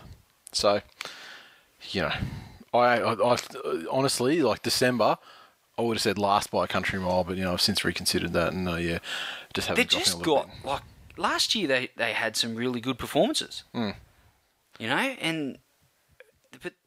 there's just something there, and I don't know. There's, with Brett Morris leaving, the Merrin situation. Yeah. There's obviously there something was under talk that that Nightingale was going to be shipped out. under that Mary regime. There's clearly like some bad juju. Yeah. Yep. Some players aren't fans of it. Yeah. Okay. Last season, 10th, the Parramatta Eels finished. This season, with the loss of Jared Hayne, and with the gain of Watmo, who else they gain? Nothing crazy. Yeah. Yeah. I can't think of anyone big. Normally I have my rugby league week to Yeah. bring along. I couldn't find it for the life of me at home. Yeah. Jackson's probably stolen it. I've got Para finishing 13th this Same. year. I think they'll, again, another side that'll be well coached, and they'll be very competitive every week.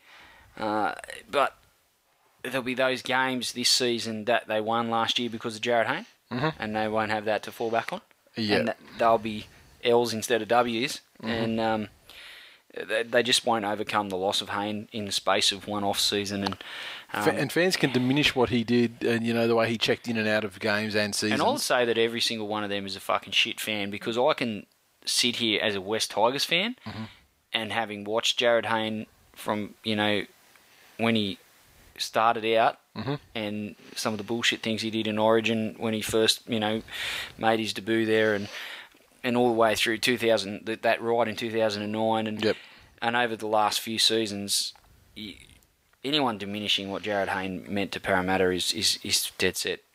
I've seen a lot Getting of some gear off Dave Taylor. I've seen a lot of fuck Jared Hayne.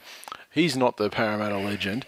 If I was going to attribute Parramatta legend status and also just respect to anyone, it would have been Hindy. Hindy don't score no tries. He didn't chip and Hindy's a chase length of the Parramatta field. legend. He's a fucking legend. And Jared a Hayne warhorse. has the potential to go down as one of the fucking best players, one of the best dozen players ever. If he cracks his NFL thing and actually starts for the 49ers, he'd be like one of the greatest sportsmen Australia has produced. Exactly. I think Para has some good times ahead in the coming seasons, and I think Brad Arthur is the man for the job there. Provided he doesn't get arseholed because of some feud with Daniel Anderson. That's something you can't really account for, but you can probably bet your house on it. But yeah, it's just not going to happen this year for him. Yeah, I got 13th as well. This is crazy. I mean, have we ever agreed so much? It's just the beards, mate. Yeah, it we must agree be. the beards and our periods of sync. I was just going to say, it's like sinking. All of a sudden, look at this guy. 9th last season, New Zealand Warriors. I feel like I'm from Romania, sitting here with my sister with our beards and our synced periods. It's beautiful. Warriors finished 9th. This year, they finished where? 8th. 8th? Well, we're close again, actually, on this one. I honestly think Sean Johnson will win the Dally M medal this year. He's got a massive year ahead. He just last year and through the Four Nations, I think he really showed a level of maturity that was probably the last step for him. He's really he's always been flashy and he's always pulled off some performances in big games. Just his maturity level, especially with his kicking game and selective passing, that was the final frontier for him. And I think this year is the year where he really puts it all together and makes a run for the Dally M as an individual honour. Unfortunately for the Warriors, I don't think that is going to be enough to make the big dance. I think he'll win enough games almost single-handedly to get them into the 8. Obviously just on the fringe there in 8th spot in my opinion, but there's just not enough consistent help there for him to take it out. Yeah, I had him 7th. And I don't really have a lot of rationale for that. It was really just the teams around them, and I rated them better than those teams. But yeah, I mean, I think Sean Johnson, he's got a good year, and they just seem it's weird because they don't finish in the finals contention, but they feel like they're building. Like this group feels like it's building, but having said that, they could get the fucking spoon because I mean, really, what a frustrating team if you're a follower of that side. I feel like if I was a Warriors fan, they're the West Tigers with more hungies at the end of the day. And more variations on their jersey strips. Well, or like $160 a pop, which is probably like $300 New Zealand. I mean, you'd be spending $24,000 a year on fucking jerseys if you were a diehard, like a Mad Butcher type character. Fuck, you got to sell a lot of jandals to make that, bro. Hey, All right. Top 8 last year, 8th place, the Brisbane Broncos. Where they finished this year? 4th, in my opinion. My God, 4th. I've drunk the Bennett Kool-Aid. Oh my God, you fucking sniffed up all the fucking Greg Bird's stash. I think the Brisbane forwards last year were underwhelming, and they'll improve under Bennett. Their defence will improve under Bennett. And the significance of Bennett coming back to the Broncos, it's attracted a fair few haters, and people are going to mock it, but it can't be underestimated. On top of that, Anthony Milford's ability to win games on his own, even if he doesn't gel with Ben Hunt straight away. Remains to be seen. I think that's what we think is supposed to happen. Well, we saw it plenty of times with Canberra. We see it plenty of times. We saw like occasional flashes of brilliance. How many fucking games did they win last year? 8? I think in the early part of the season, he'll do enough. Even if he doesn't, his combination with Hunt doesn't hit the ground running straight away. And then when it does, I think they'll go on a bit of a streak, and that should get them into the top 4. They might have, a bit of a year. The first year Bennett was at the Dragons, a bit like that. Super impressive regular season and just fall short of the ultimate goal of a premiership in that first year. But the next couple of years for Brisbane, I can really... And it pains me to admit it because I don't want to see Jackson happy. I don't want that. Is there anything as a parent that's worse than seeing your children happy? Especially at your expense too, in a football head-to-head thing. I can't think of anything. That's not something that I need to really worry about because obviously Killer Sport's manly, but but if I was worse at parenting and somehow my kid got to fucking support another team through some fucking magic or voodoo shit. Oh, please go on, Nathan. I still can't fucking believe it. I can't believe you of all fucking people allowed this to happen on your watch, cunts, Nathan.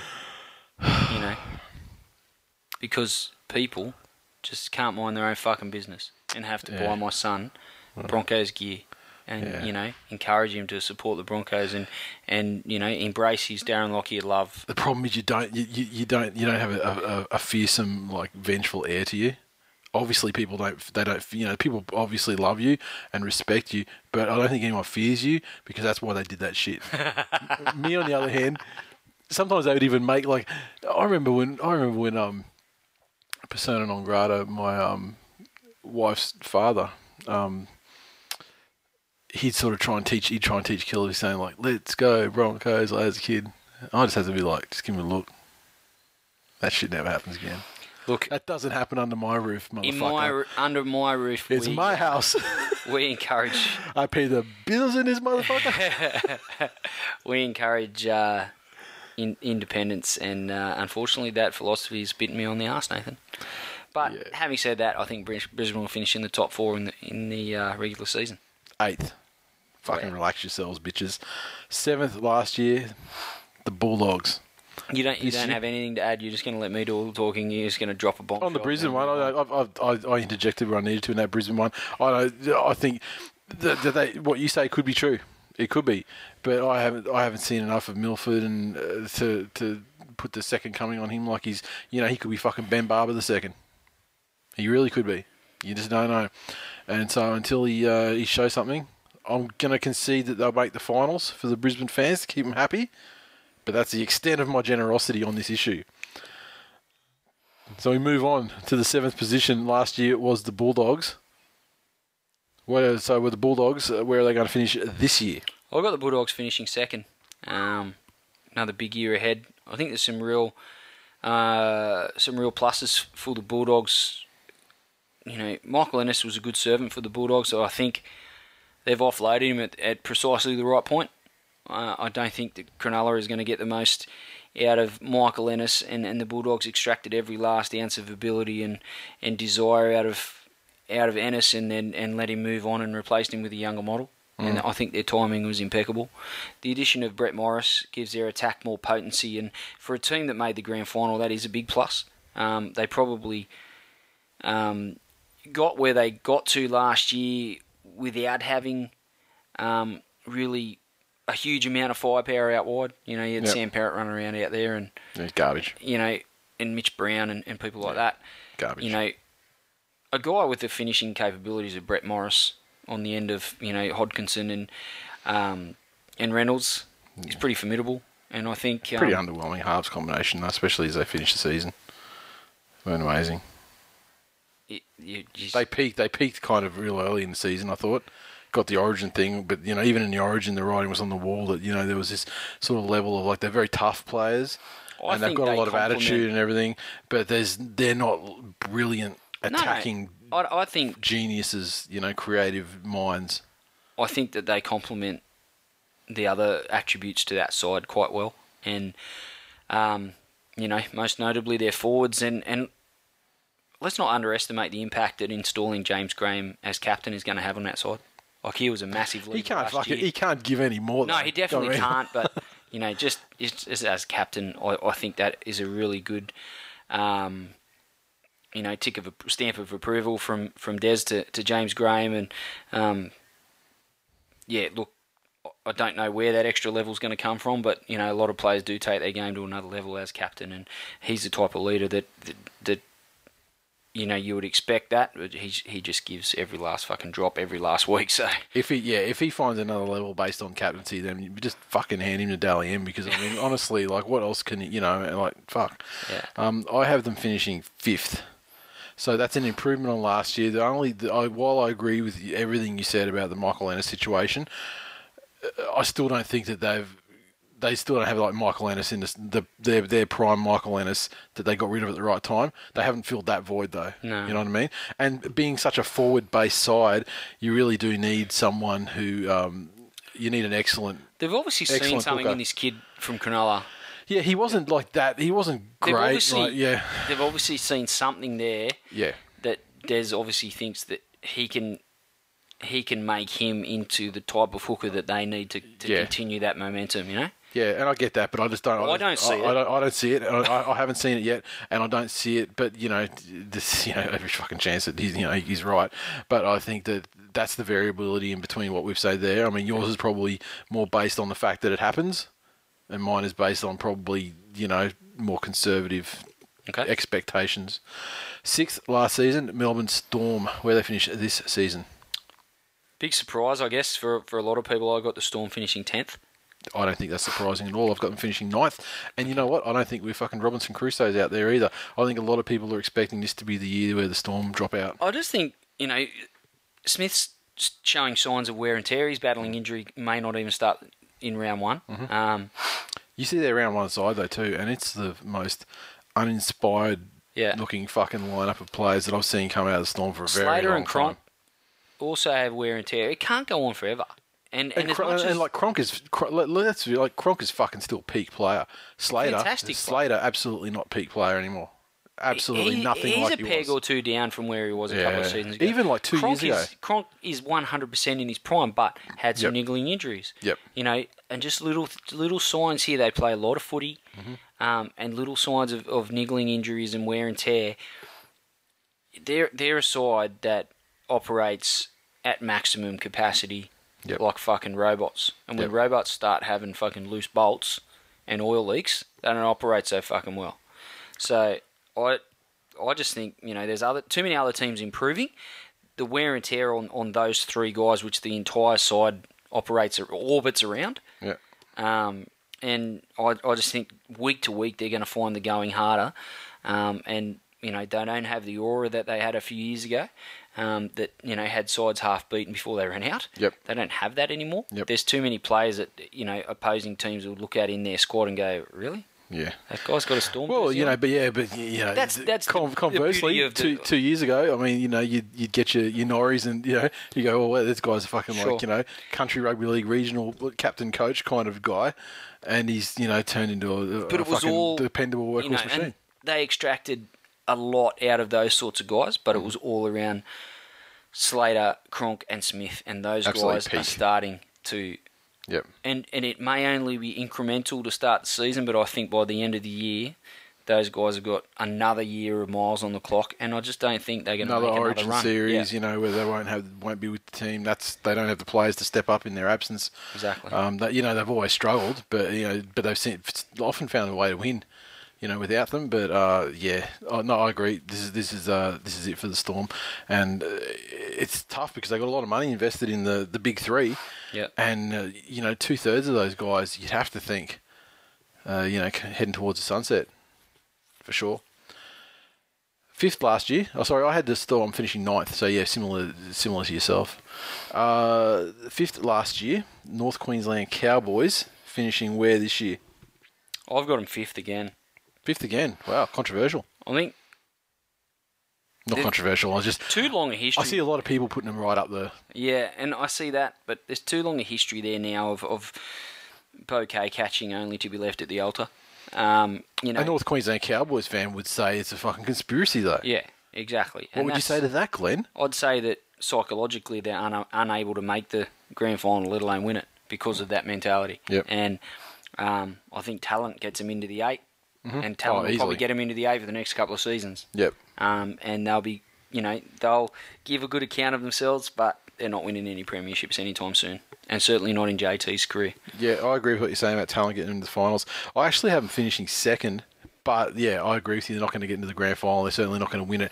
I have them second. I have them 2nd because I think regular season wise, I think that based on the way they went last year and how close they came last year, this year is fucking it. That's it. This is the window. The window shuts after this year. I think emotionally and. JT's not getting any younger. He fucking pours it all into these unthankful, ungrateful cunts year in, year out, and just only to get fucking heartbroken. He can't take much more of this shit. They've had it 3 years in a row. Yeah, I think the window shuts this year. It's do or die. I think that attitude will get them pretty high up the ladder in terms of the regular season. However, I don't think that they're going to be able to translate that into premiership success, though. In saying that. 4th last year, the Penrith Panthers.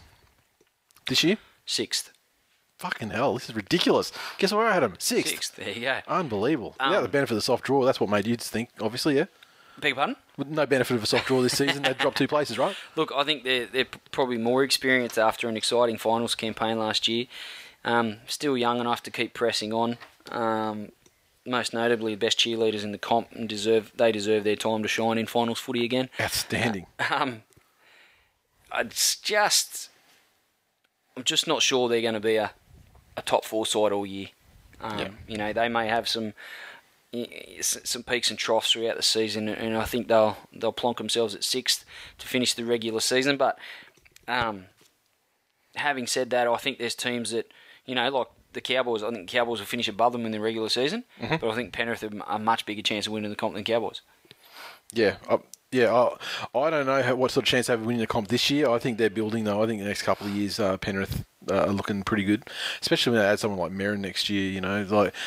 They have the feel about them of a club that is doing the right things to for long-term success, and as such, I don't expect them to be. Successful in terms of premiership this year. Got finishing 6th. Finals is good, finals, back-to-back finals. That's good. That's good for them. That's something to build upon. I just think that without the benefit of soft draw this year, they're going to come back a little bit in the running, but still finish well and truly in the top 8. It's almost like they're a little, their fans are a little microcosm of the club itself. You could imagine Penrith being a club, okay, we've got this much money, we're going to put this much aside, and we're going to spend this much like a fucking nerd would, like a Penrith nerd, if you will. Okay. They're the type of club, they're just building slowly. Yep. Slowly, every year, they're just putting a little bit away for a rainy day. That's what they're doing, they're building slowly. I like what Penrith's doing on and off the field. Look, they've got some fucking dud fans as well, don't get me wrong, but the nerds are okay.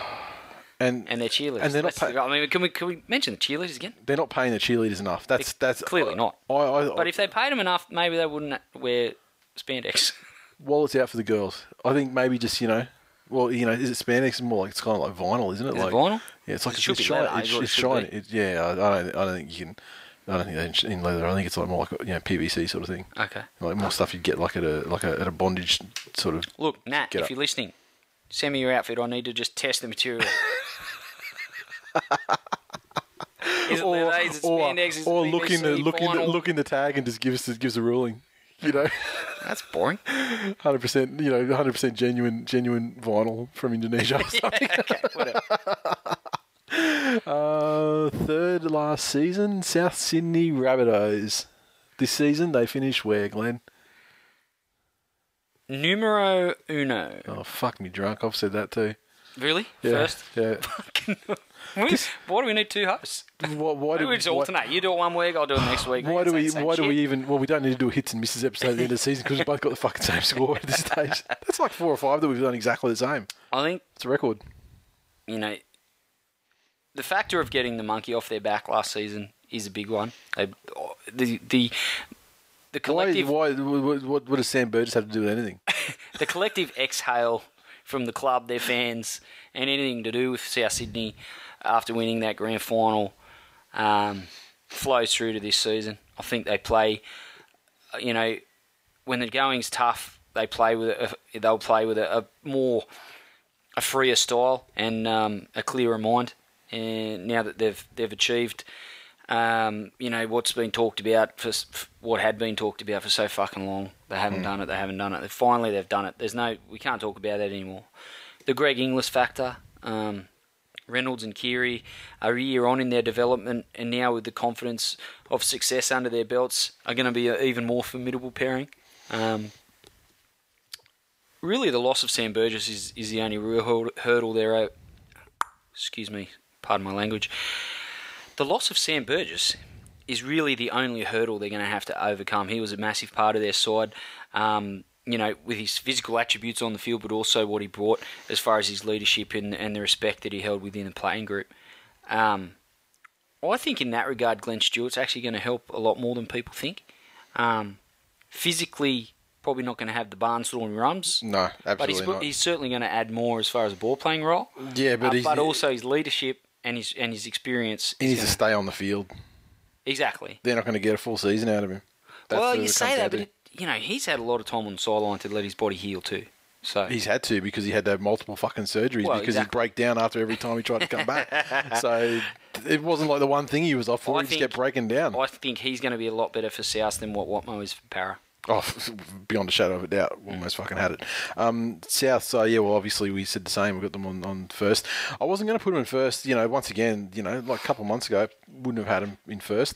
But I just think that they seem to have started the season, you know, pretty well. The World Club Challenge, you can't, you know, it's a glorified trial thing. But I mean, you can't deny that was a game where both sides were playing for something. It wasn't just a bullshit trial. Yeah. And they obliterated them. Yeah, exactly. And I mean, it was an English side, so I mean, you know, it was like in a post-training session with Reggie's, but still, they had to fly away over there and they fucking got it done. So, you know, you can't take that away from them. And you know, things like the nines and everything. I mean, fucking flip a coin. That, you know, who wins, you know, that sort of competition. But what that does tell me is that as a club, that, you know, they've got their heads on straight, and you know, they're not going to get carried away with the premiership last year, and you know, they should be business like this season, and you know, when the going gets really tough, I mean, we'll see if there's a Sam Burgess in there that emerges to pull them out of the shit when they need it.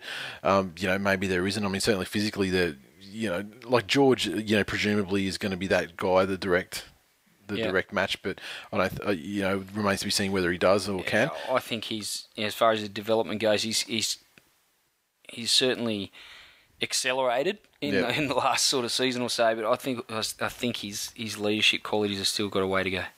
Yeah, I mean, you know, he could just rule them with the fucking mighty power of his gigantic penis. Well, you know, eventually, you know, players could get sucked into the orbit of such a gigantic specimen, such as George's peen, and they just have to do what it says. Yeah, Tom Burgess, I wonder if he'll ever fucking emerge from being the Danny DeVito of that fucking pair. I'm glad you mentioned his name, because I'd forgotten it. I thought George's penis was the other twin.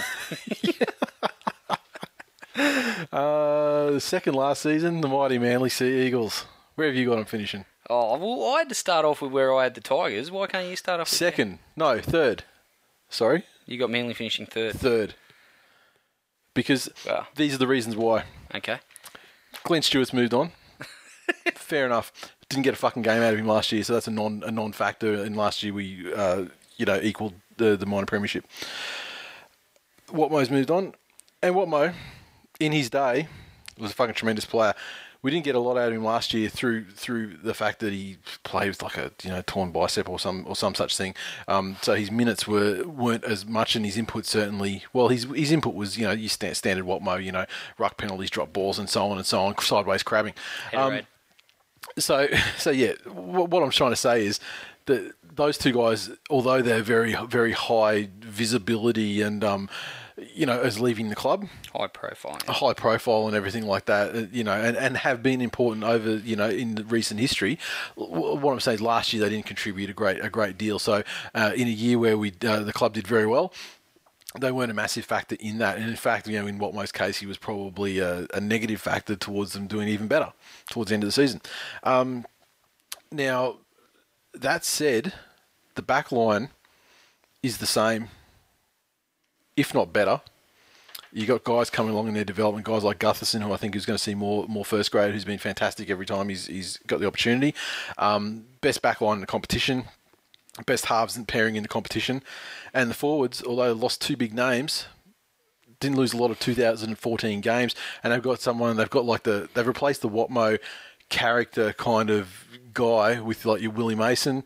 I think he'll be a good player. I think he'll be sensational. He's already proven to be the sort of character that I thought he would be in terms of like an outside guy come in, get the guys together again, sort of be a unifying force, and because he's just a funny prick too, Remains to be seen how good Luke Burgess is. I mean, I truly think he's the fucking worst of the Burgesses by, unless you want to count.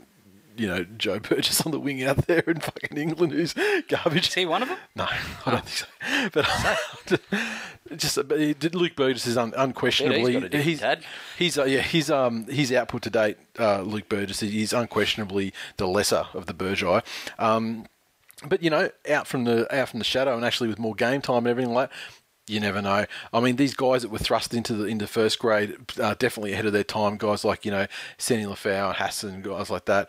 They obviously going to be better, and hopefully brought along a bit more carefully now. We've got a couple more, big guys to throw into the fray ahead of them. A guy like Starling, who finished the season off really well. Obviously, he'll be another year into it. Lawrence, great. And so I actually think that reports of the demise are fucking greatly exaggerated. I mean, if both of these halves leave, or one of them leaves, that's a 2016 concern. This year, there's no reason why they can't perform just as well, if not better.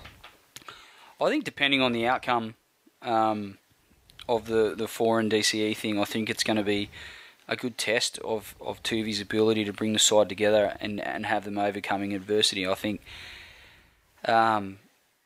Manly have traditionally been the best side at overcoming adversity on and off the field. Mm-hmm. On the field during games, they've overcome, injury tolls on game day and penalty counts stacked against them. They managed to grind out a win.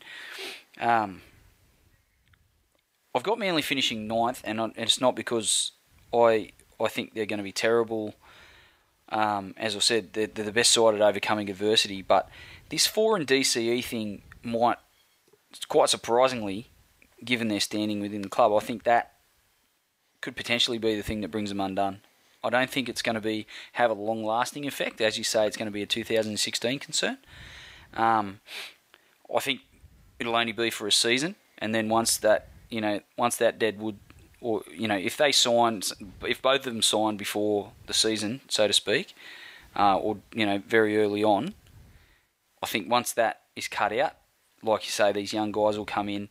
But it's almost a bit like the Storm thing, just the wear and tear.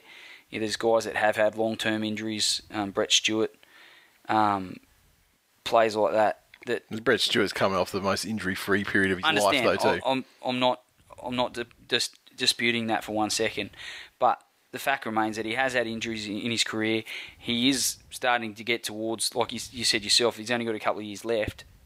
Those things take their toll, and sometimes with, even the great players, the downward slide can happen rather suddenly. And I don't think they certainly didn't show any signs of it last year, and people thought they might have at some point. Last year was one of his better years. Absolutely. I think he actually got better and he got faster, and I think that actually his injury proneness of the years preceding that benefited him, because I think it actually stopped wear and tear in other ways.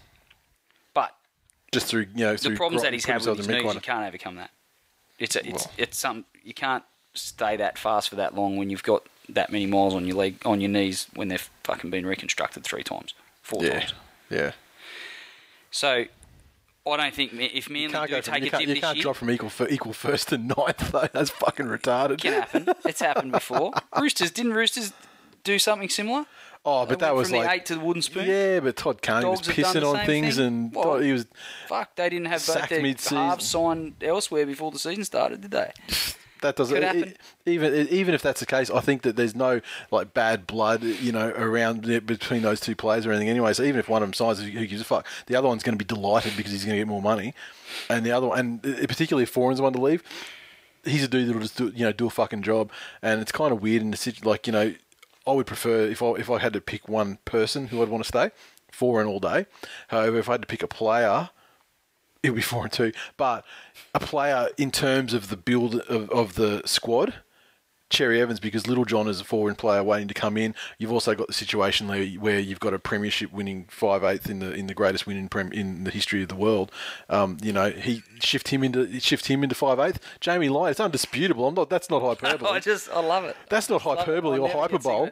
It's not hyperbole. Slot Jamie Lyon into 6 for 2016. You got fucking Hiku in the centres, Gutho on the wing. Boom, book that one. Then you've got $1 million to spend on the biggest, baddest fucking props you want. Boom, book it. 2016 premiership, but that's the next job to do after the 2015 premiership, and like finishing third sets himself up beautifully for an assault on the title again. Roosters. I have them finishing 4th this season. Their squad is not particularly different, and it's not the man in the hula skirt right here. Yeah, but I mean, do you honestly think that he did as much as like his reputation this last season? I don't think that his he was influence over the players, not necessarily his performances on the field. Look, I'd like to think that the players that he would have had influence over have now had that 2 years of influence or whatever, and they've since come up, and your Boyd Cordners and whatnot have come up to become decent players in their own right, and they can overcome the loss of it. Yeah, and he's a fucking textbook, like, big reputation, but checked the fuck out many times, and checked out more often than not last season. He didn't do fuck all, really. I mean, like, he was okay, but Nathan, I can handle a lot of things, but fucking ragging on Sonny Bill, I'm gonna have to draw a line here somewhere. He's gone. You got to get over it. He's got to get over it. He can wheel his fucking little grass skirt at you from your dashboard. I think we're pretty similar on the Roosters too. But they got Fergie Ferg as well, and despite the fact that the guy's a fucking digital rapist, I mean, digital in the finger sense, picking up women like bowling balls against their will. Thanks for clarifying, because I was unsure what you meant. I don't know about the audience. I just had to, it's the first episode back. I just had to let them, Gotcha. I mean, he's a degenerate and and a convicted sex offender.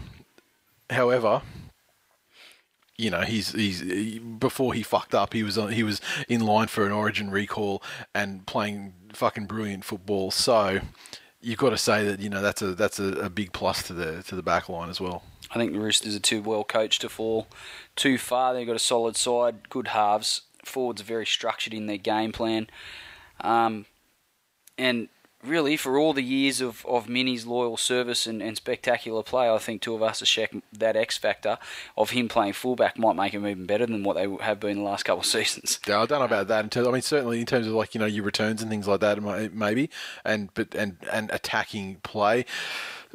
You just don't know how good he's going to be now that he's got Minnie's that one jersey completely to himself. Oh, Minnie was like Brett Stewart when absolutely in defence. Not diminishing Anthony Minicello's contribution to the Roosters by any stretch. I think they're missing something there. However, I don't think it's going to be enough to really fuck them over. And I mean, the only reason I've got them in 4th is because Manly are obviously better than them, and I think that it's Souths are obviously proven at this early stage of the season that at least now their heads are on straight, and they were the winners last season. So you have to they haven't given me any reason not to put them in pole position for the premiership, for the regular season minor premiership race.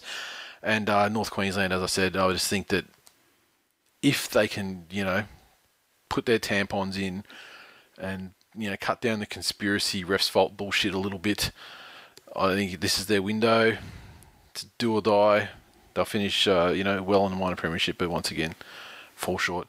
Maybe to 7 tackles, maybe just the fact that they just can't fucking get it done. Now, do we need to talk about things like, revelations and Gronk of the Year? People start saying, what's your Gronk of the Year? Oh, James Chapman is obviously, as South Sydney have shown that they are ready to go. I'm not going to make any predictions. I need to get some form. This is what I'm saying. Just as South Sydney have started the season with some intent that makes me think that they're picked up where they left off, so too has Chapo. Yeah, the defending champion. I would also say that Mupp is also... He wants it, but I don't think he takes it far enough, though. He's had a crack, and I think maybe I'm probably a little bit tainted because the Titans are playing the Tigers in round 1, so he's going extra hard after the Tigers, so which immediately makes me think he's a fuckwit. But I think he's got it in his game to out Chapo. All right, revelation. Nat Sinclair. Yeah, I think. Look, if you had asked me 2 weeks ago, maybe even 1 week ago, 12 months ago, I didn't even know cheerleaders could be revelations. Here we are. Look, it's all a learning curve for me, Nathan. And the first time I laid eyes on Danny, I knew that she was going to be the revelation of the season because she was for mine, and the revelation of my heart. Now,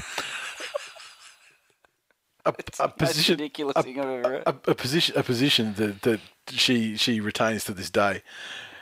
However, Nat Sinclair, she's been quite, she gets in with the banter and she's quite interactive on social media. So I think with a fan-driven voting category like the revelation is, I think that in the battle for hearts and minds, Nat Sinclair, she could fucking make some big inroads this season. Excellent.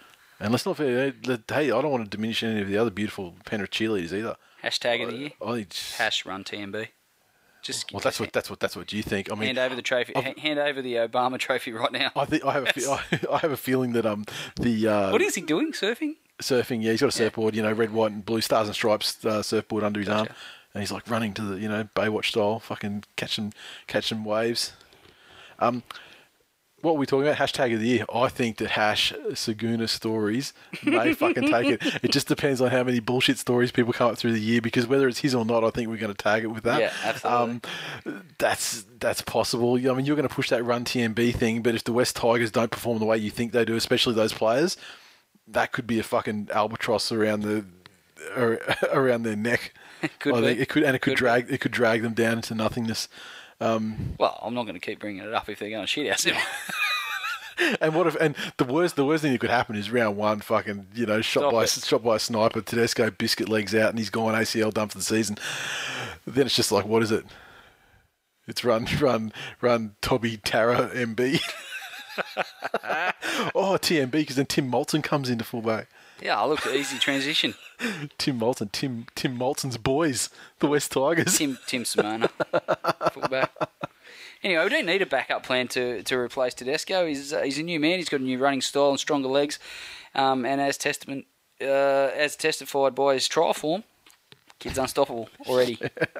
Yeah, I'm pretty sure he was unstoppable in trials last year too. Trial form is shit form. Is there any other thing? We've done revelation. With Dally M, you said Sean Johnson. Yeah. I think Sean Johnson. I haven't given this one a lot of thought. I think Sean Johnson is a pretty good bet. I mean, but if North Queensland perform the way that I've got them placed, I mean, you would think that's off the back of a very strong showing again by Jonathan Thurston. There's no Jared Hayne to share it with this time. Cherry Evans, he didn't come too far off the lead of Dally M last year. I've got to ask the real question. Yeah. Do you think our beards will still be around come the end of the season? Yeah, probably unlikely. Do you think we'll be living out of the two of us will be living out of one of our cars? And the thing is, like, since I've known you, parked in the driveway so we can get the Wi-Fi. Yeah. The years I've known you are stacking up, and like in that time, you've had a beard fucking a reasonable portion of that time. Like, maybe not half of it, but like a reasonable portion. And so it's actually a massive fucking surprise to me to learn tonight that Nicolin's not on board with the beard.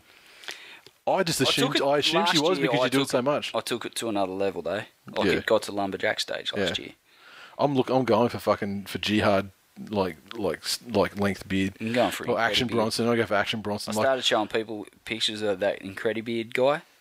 Yeah, I'm not that much into beard culture. Yeah, friends you got to are like- fucking start me off a bit easier than Friends that. are like, none of us are going to want to know you if you start doing shit like that with your beard. So what is he like rocking like ZZ Top shit? Or he's the guy that does the shapes and things, isn't Yeah, it? Ah, the octopus guy. And, yeah. No, fuck fantastic. that. That would cost a lot of money in product. yeah, absolutely. So- I've yet to invest in beard oil or anything like that, but I'm getting to it. Yeah, I've got a set of clippers, little Yeah. tiny wild ones, good ones. yeah. That keep the lines real fresh, mainly for Jackson's lines where he boxes it out in his little sharp little lines because he likes to keep it fresh. Oh, It's a style icon, the kid. Jesus Christ! All right. Yeah. So no. Look, I don't think mine will last all year. I don't know about yourself, but it could. Look, mine could be gone by next week, or it might be here in 6 months' time. But let's wait and see. Yeah, I go back and forth. And I think, oh yeah, if I can get to like Action Bronson stage, then I'll be I'll be happy. And I know you glazed over. You don't know who the fuck I'm talking about, right? Nah, I was sitting here I'll show thinking you that the name of the episode is going to be something about beards, and people are going to go, "Oh fuck, I wish they'd shut up about their beards." I had thought of what the episode title was when I heard something before, but I've completely fucking forgot about it. Anyway, so the Dally M, Sean Johnson. I think, Johnson reasonable. Thurston up there. Cherry Evans up there, especially, now he doesn't have that fucking chocolate-coated albatross hanging around his fucking neck. And Chalk. Gotcha. You fucking... Jesus Christ. No, that's what I thought you meant. I was like, that's a long bow. Chocolate chocolate-coated. cunted albatross. You started talking about chocolate coated. I started looking at my little man in the hula skirt. All of a sudden, I had to reach for the cold spoon again. It got awkward. Stay tuned for a link where you will be able to put your own thoughts in for your, basically for the 1 through 16, and we'll let you put the Gronk and that sort of stuff in as well.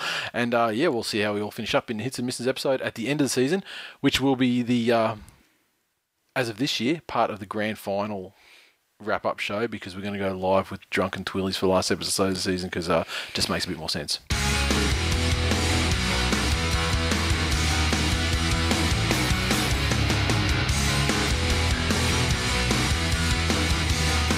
Previews. Round 1, 2015. Thursday night football is where it begins at Suncorp Stadium for the Brisbane Broncos versus the South Sydney Rabbitohs. Back to that. Yeah, why not? It's fucking like The Secret. It's the law of attraction. Who are you picking in this one? Look, it's Broncos, Darius, Jordan Carr, who takes over the number 1 spot. Yeah, and that's. Do you think that'll You look actually? side. Yeah. Do you think that'll stick like that? Do you think Justin Hodges will drop back there? I heard that he was going to be playing fullback, but I mean, then the team list comes out and he's not. So, I think Carhu's probably safer at fullback, to be honest. I think if you start putting him in the centres, he's going to have to try and contend with fucking Dylan Walker and guys like that. yeah, but Bryson Goodwin's on the other side of the field. Yeah. How's that for a fucking side? You got Alex Johnson and Dylan Walker, premiership winning, fucking hard to stop. Other side, Bryson Goodwin, Joel Reddy. There's a penthouse in the gutter illustrated in just one fucking sweep of the field.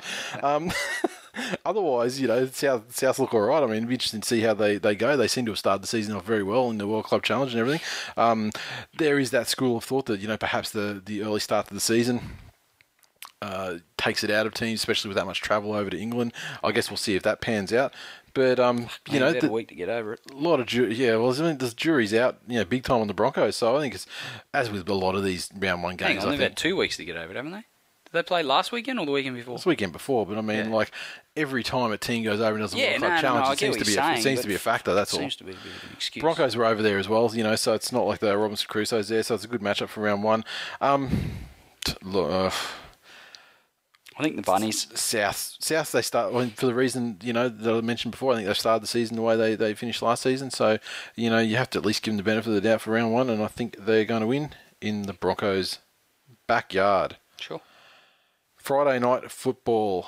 Parramatta Eels take on the mighty Manly Sea Eagles at Pertec Stadium. Oh my God, it has fucking been laid out on a platter for Parramatta, this one. A grudge match, thanks to Watmo. Jamie Lyon, been named, Hurd is injured. there are other ones as well. I thought Brenton Lawrence was injured as well, so I wouldn't be surprised to see. We've got like quite a we've got an extended bench, extended by one. We get to see Luke Burgess obviously making his Manly debut in the Premiership. Blake Leary as well, who was a gun buy from up in the Queensland Cup, up in North Queensland somewhere.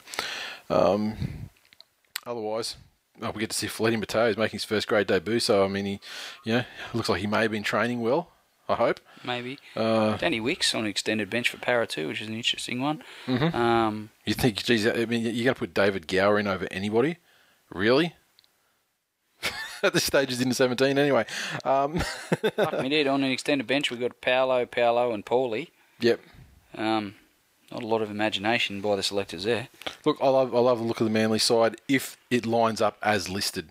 If it lines up as listed, then Manly win. If Jamie Lyon and Lawrence are out, then I think Parramatta might be able to get a jump on them. We start season slow as it is. Too early to tell on Para. At the moment, without Hayne, there's going to be a transition and an adjustment there.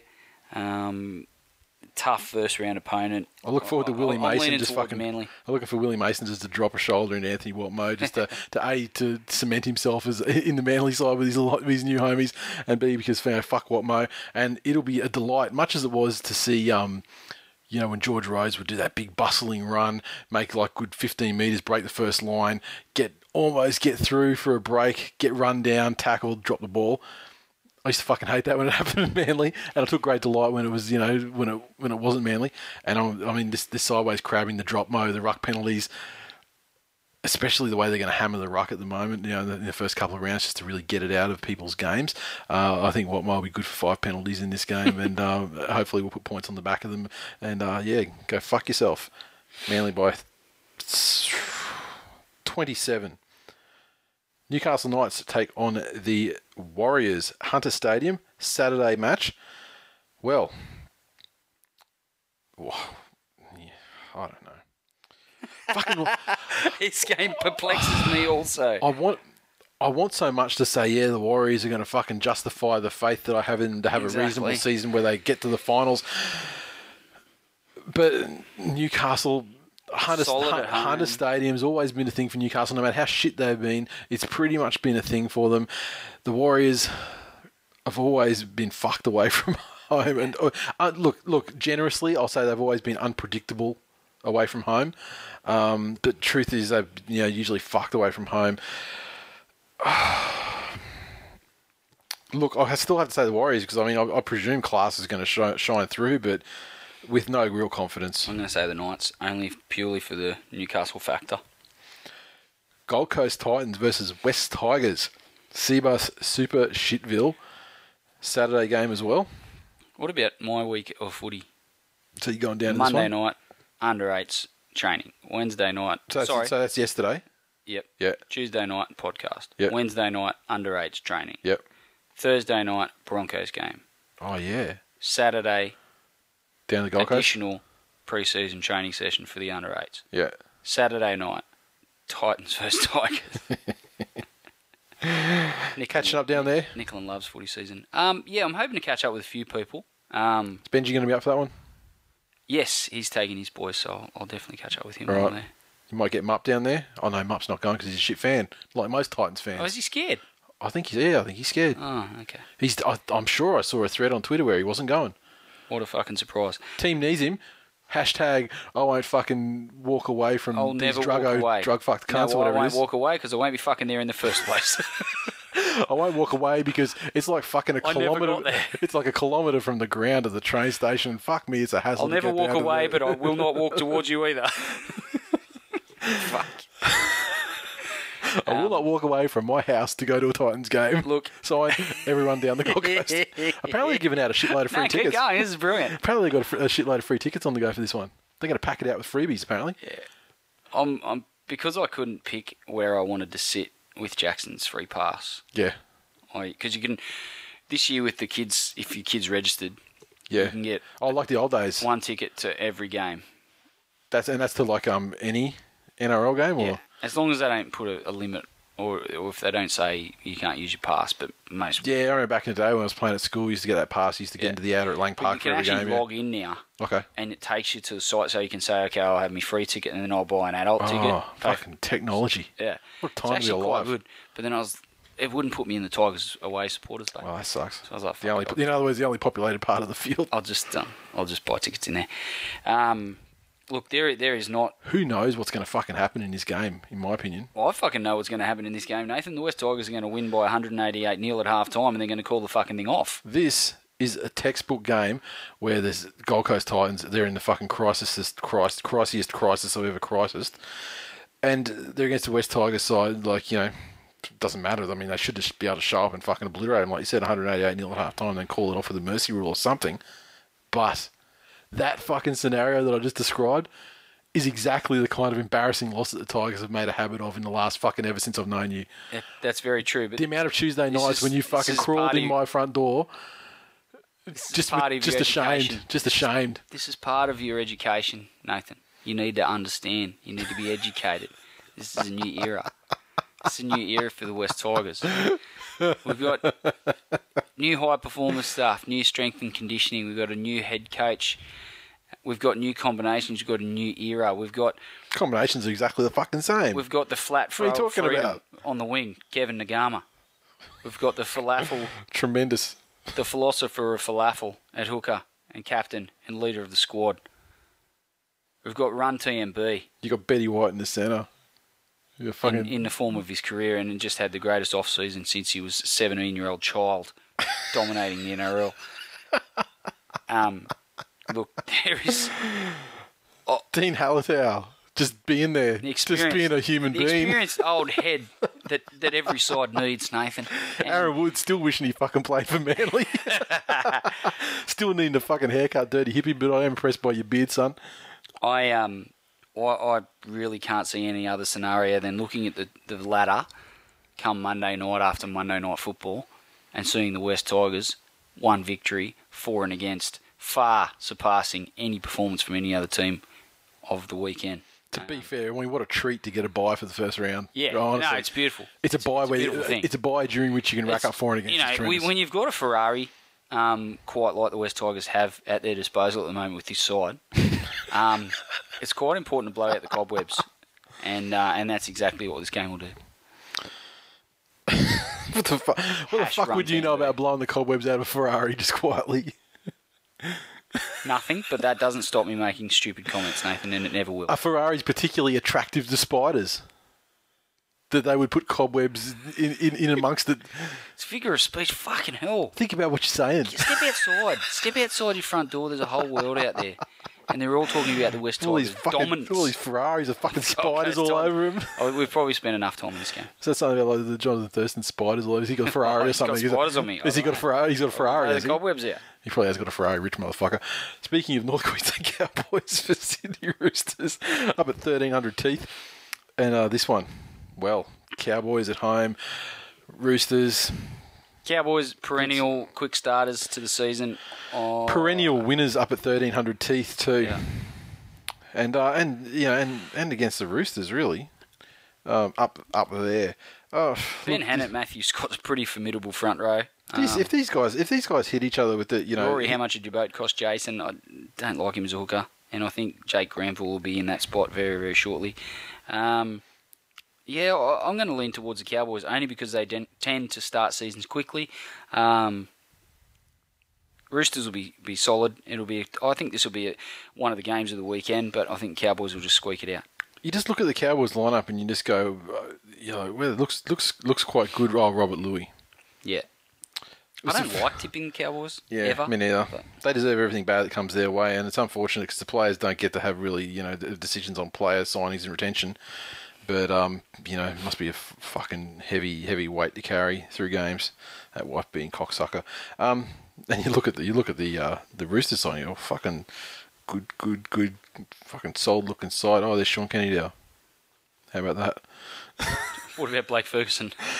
Great player. He's just a fucking sex pest that fucking picks women up like bowling balls against their will. That's all.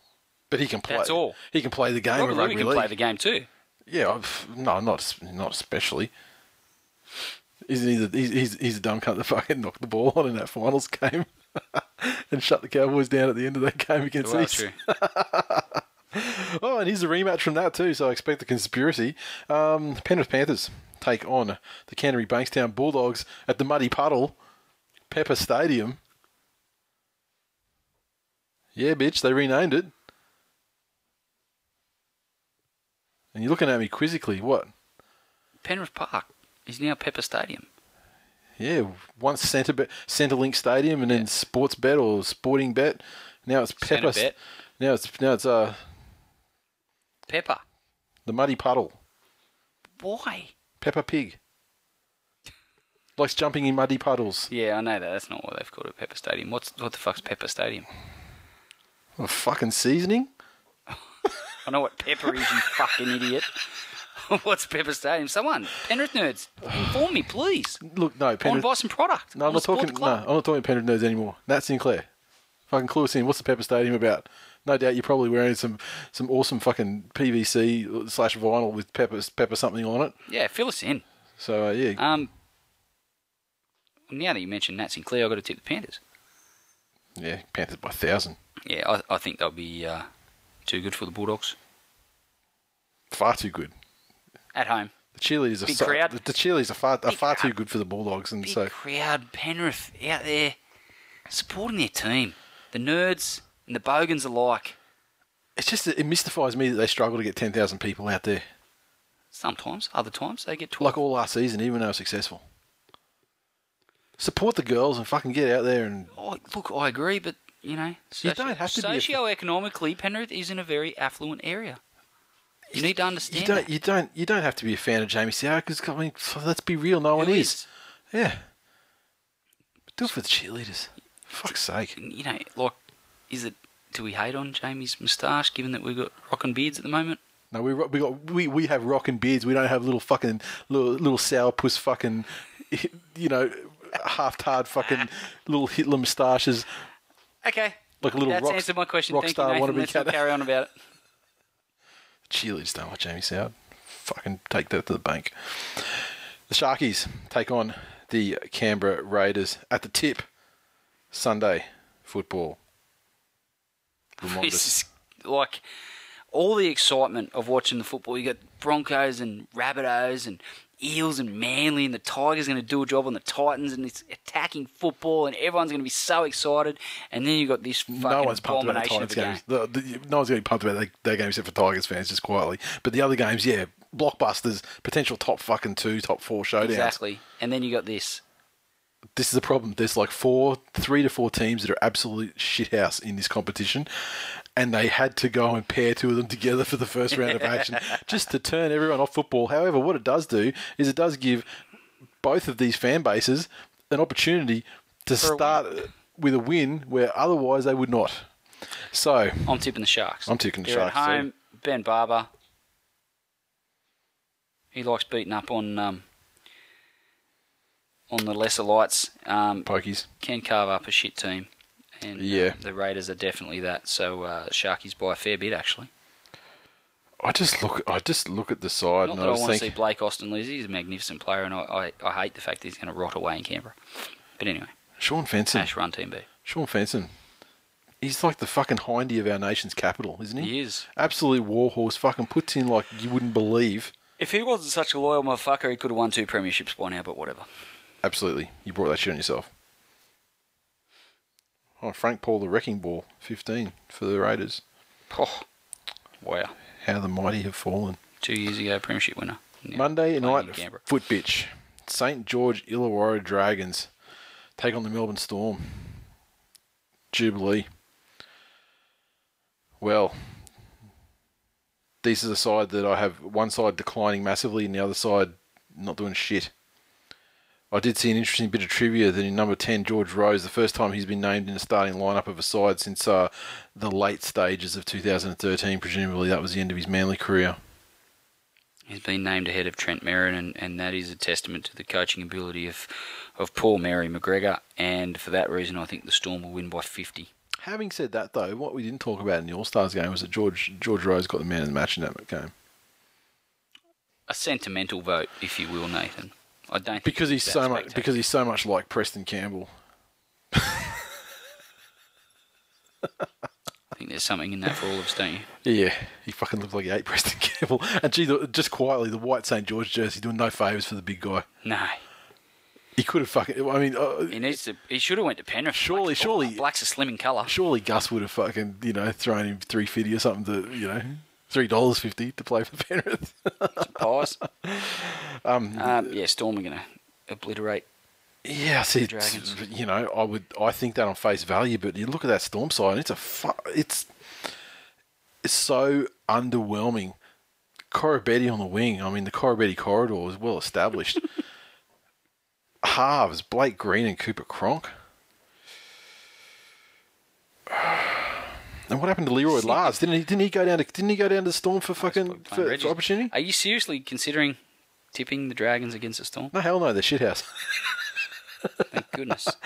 But honestly, yeah, that's a match I'm not looking forward. I mean, I fucking download The Walking Dead on Mondays, and the Last Man. Well, that's on Monday night, son. Last Man on Earth is a great new show that I watched. Dale watched Finucane a last good night. pick up for the Storm, though. We'll give him that. Yeah, very good pickup.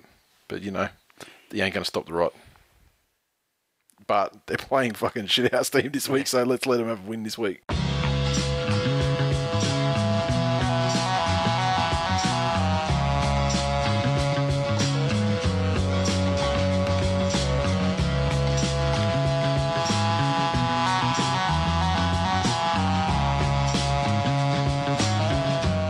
That is full time for episode 178. As always, you can interact with us on Twitter, so follow at TWI League.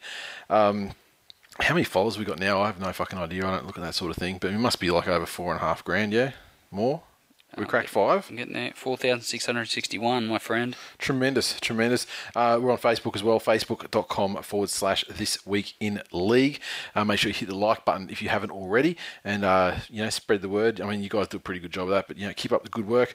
No new reviews on iTunes. I think we've got a lot of new listeners. Get on iTunes, throw us a review, and we'll make you famous. We'll read out your review on the show next week, or whenever it shows up in the iTunes store, which sometimes can take 2 weeks. But Get into it.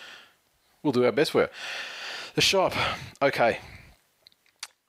Hit thisweekinleague.com. There's a link there for membership. That's where memberships are available. Really need to rush on these over the next couple of days because I want to put the order in. I'm just trying to establish how many memberships we'll create this year. Last year we sold out. This year, presumably, we're going to sell out. So I want to make some more, so we've got some more left over for prizes. We've got more left over for people who couldn't get on last time because of the sellout, etc., etc., etc. So thisweekinleague.com. It's like /membership or memberships, but there's a link on the homepage. So get in there and take a look. Run TMB. Glenn is really trying hard to make this a thing, and I support him all the way. What? Why not? You've had to endure the Tigers in decline for so long. I mean, I'd like you to get a positive West Tigers thing out there. Yeah. Is that too much to ask? Sold another shirt, so we should get into production by the time the kids need a deposit for their first home. That's a text message from you last Friday. That was fucking great, actually. That was your wife's birthday. Yes. You can read the rest of the exchange. I think you basically said "fuck off, cunt" at that point. Didn't Yes. You? And Your what- response was, "You're quite hostile," and I responded with a similar. like get fucked or something like that. Yep. Yeah. Give Nick a birthday kiss for me, except try and be taller and better looking when you're doing it. Make it real for her. Ta. I hate you. I can fucking send a text. Good though. chat. Have a good night. Fuck, I can send a text.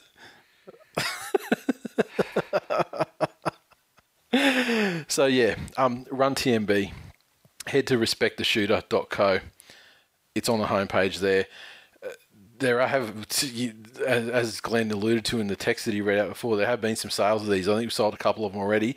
So that means we probably only need about 15 or something like that to get them going. I know that there's more than 15 West Tigers fans who listen to this show who would get on board with something like that. And I think they're pretty cheap too, aren't they? Are they 25? Yeah. 25 something. You fucking get in there. I mean, it's all set up for a successful shirt for Glenn, successful shirt to West Tigers fans, something you can be proud of.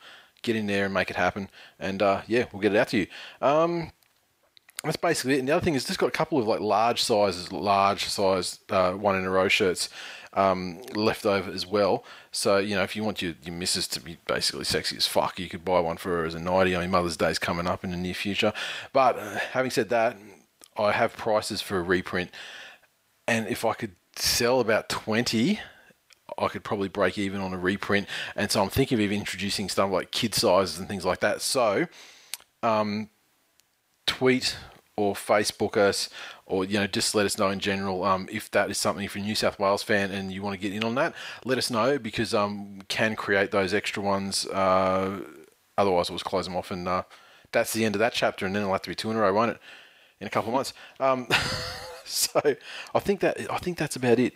We covered it all off. Yes, I believe we have. Excellent. Okay, first show of the season done. Thanks for listening. Welcome new listeners, and yeah, talk to you guys next week. See ya.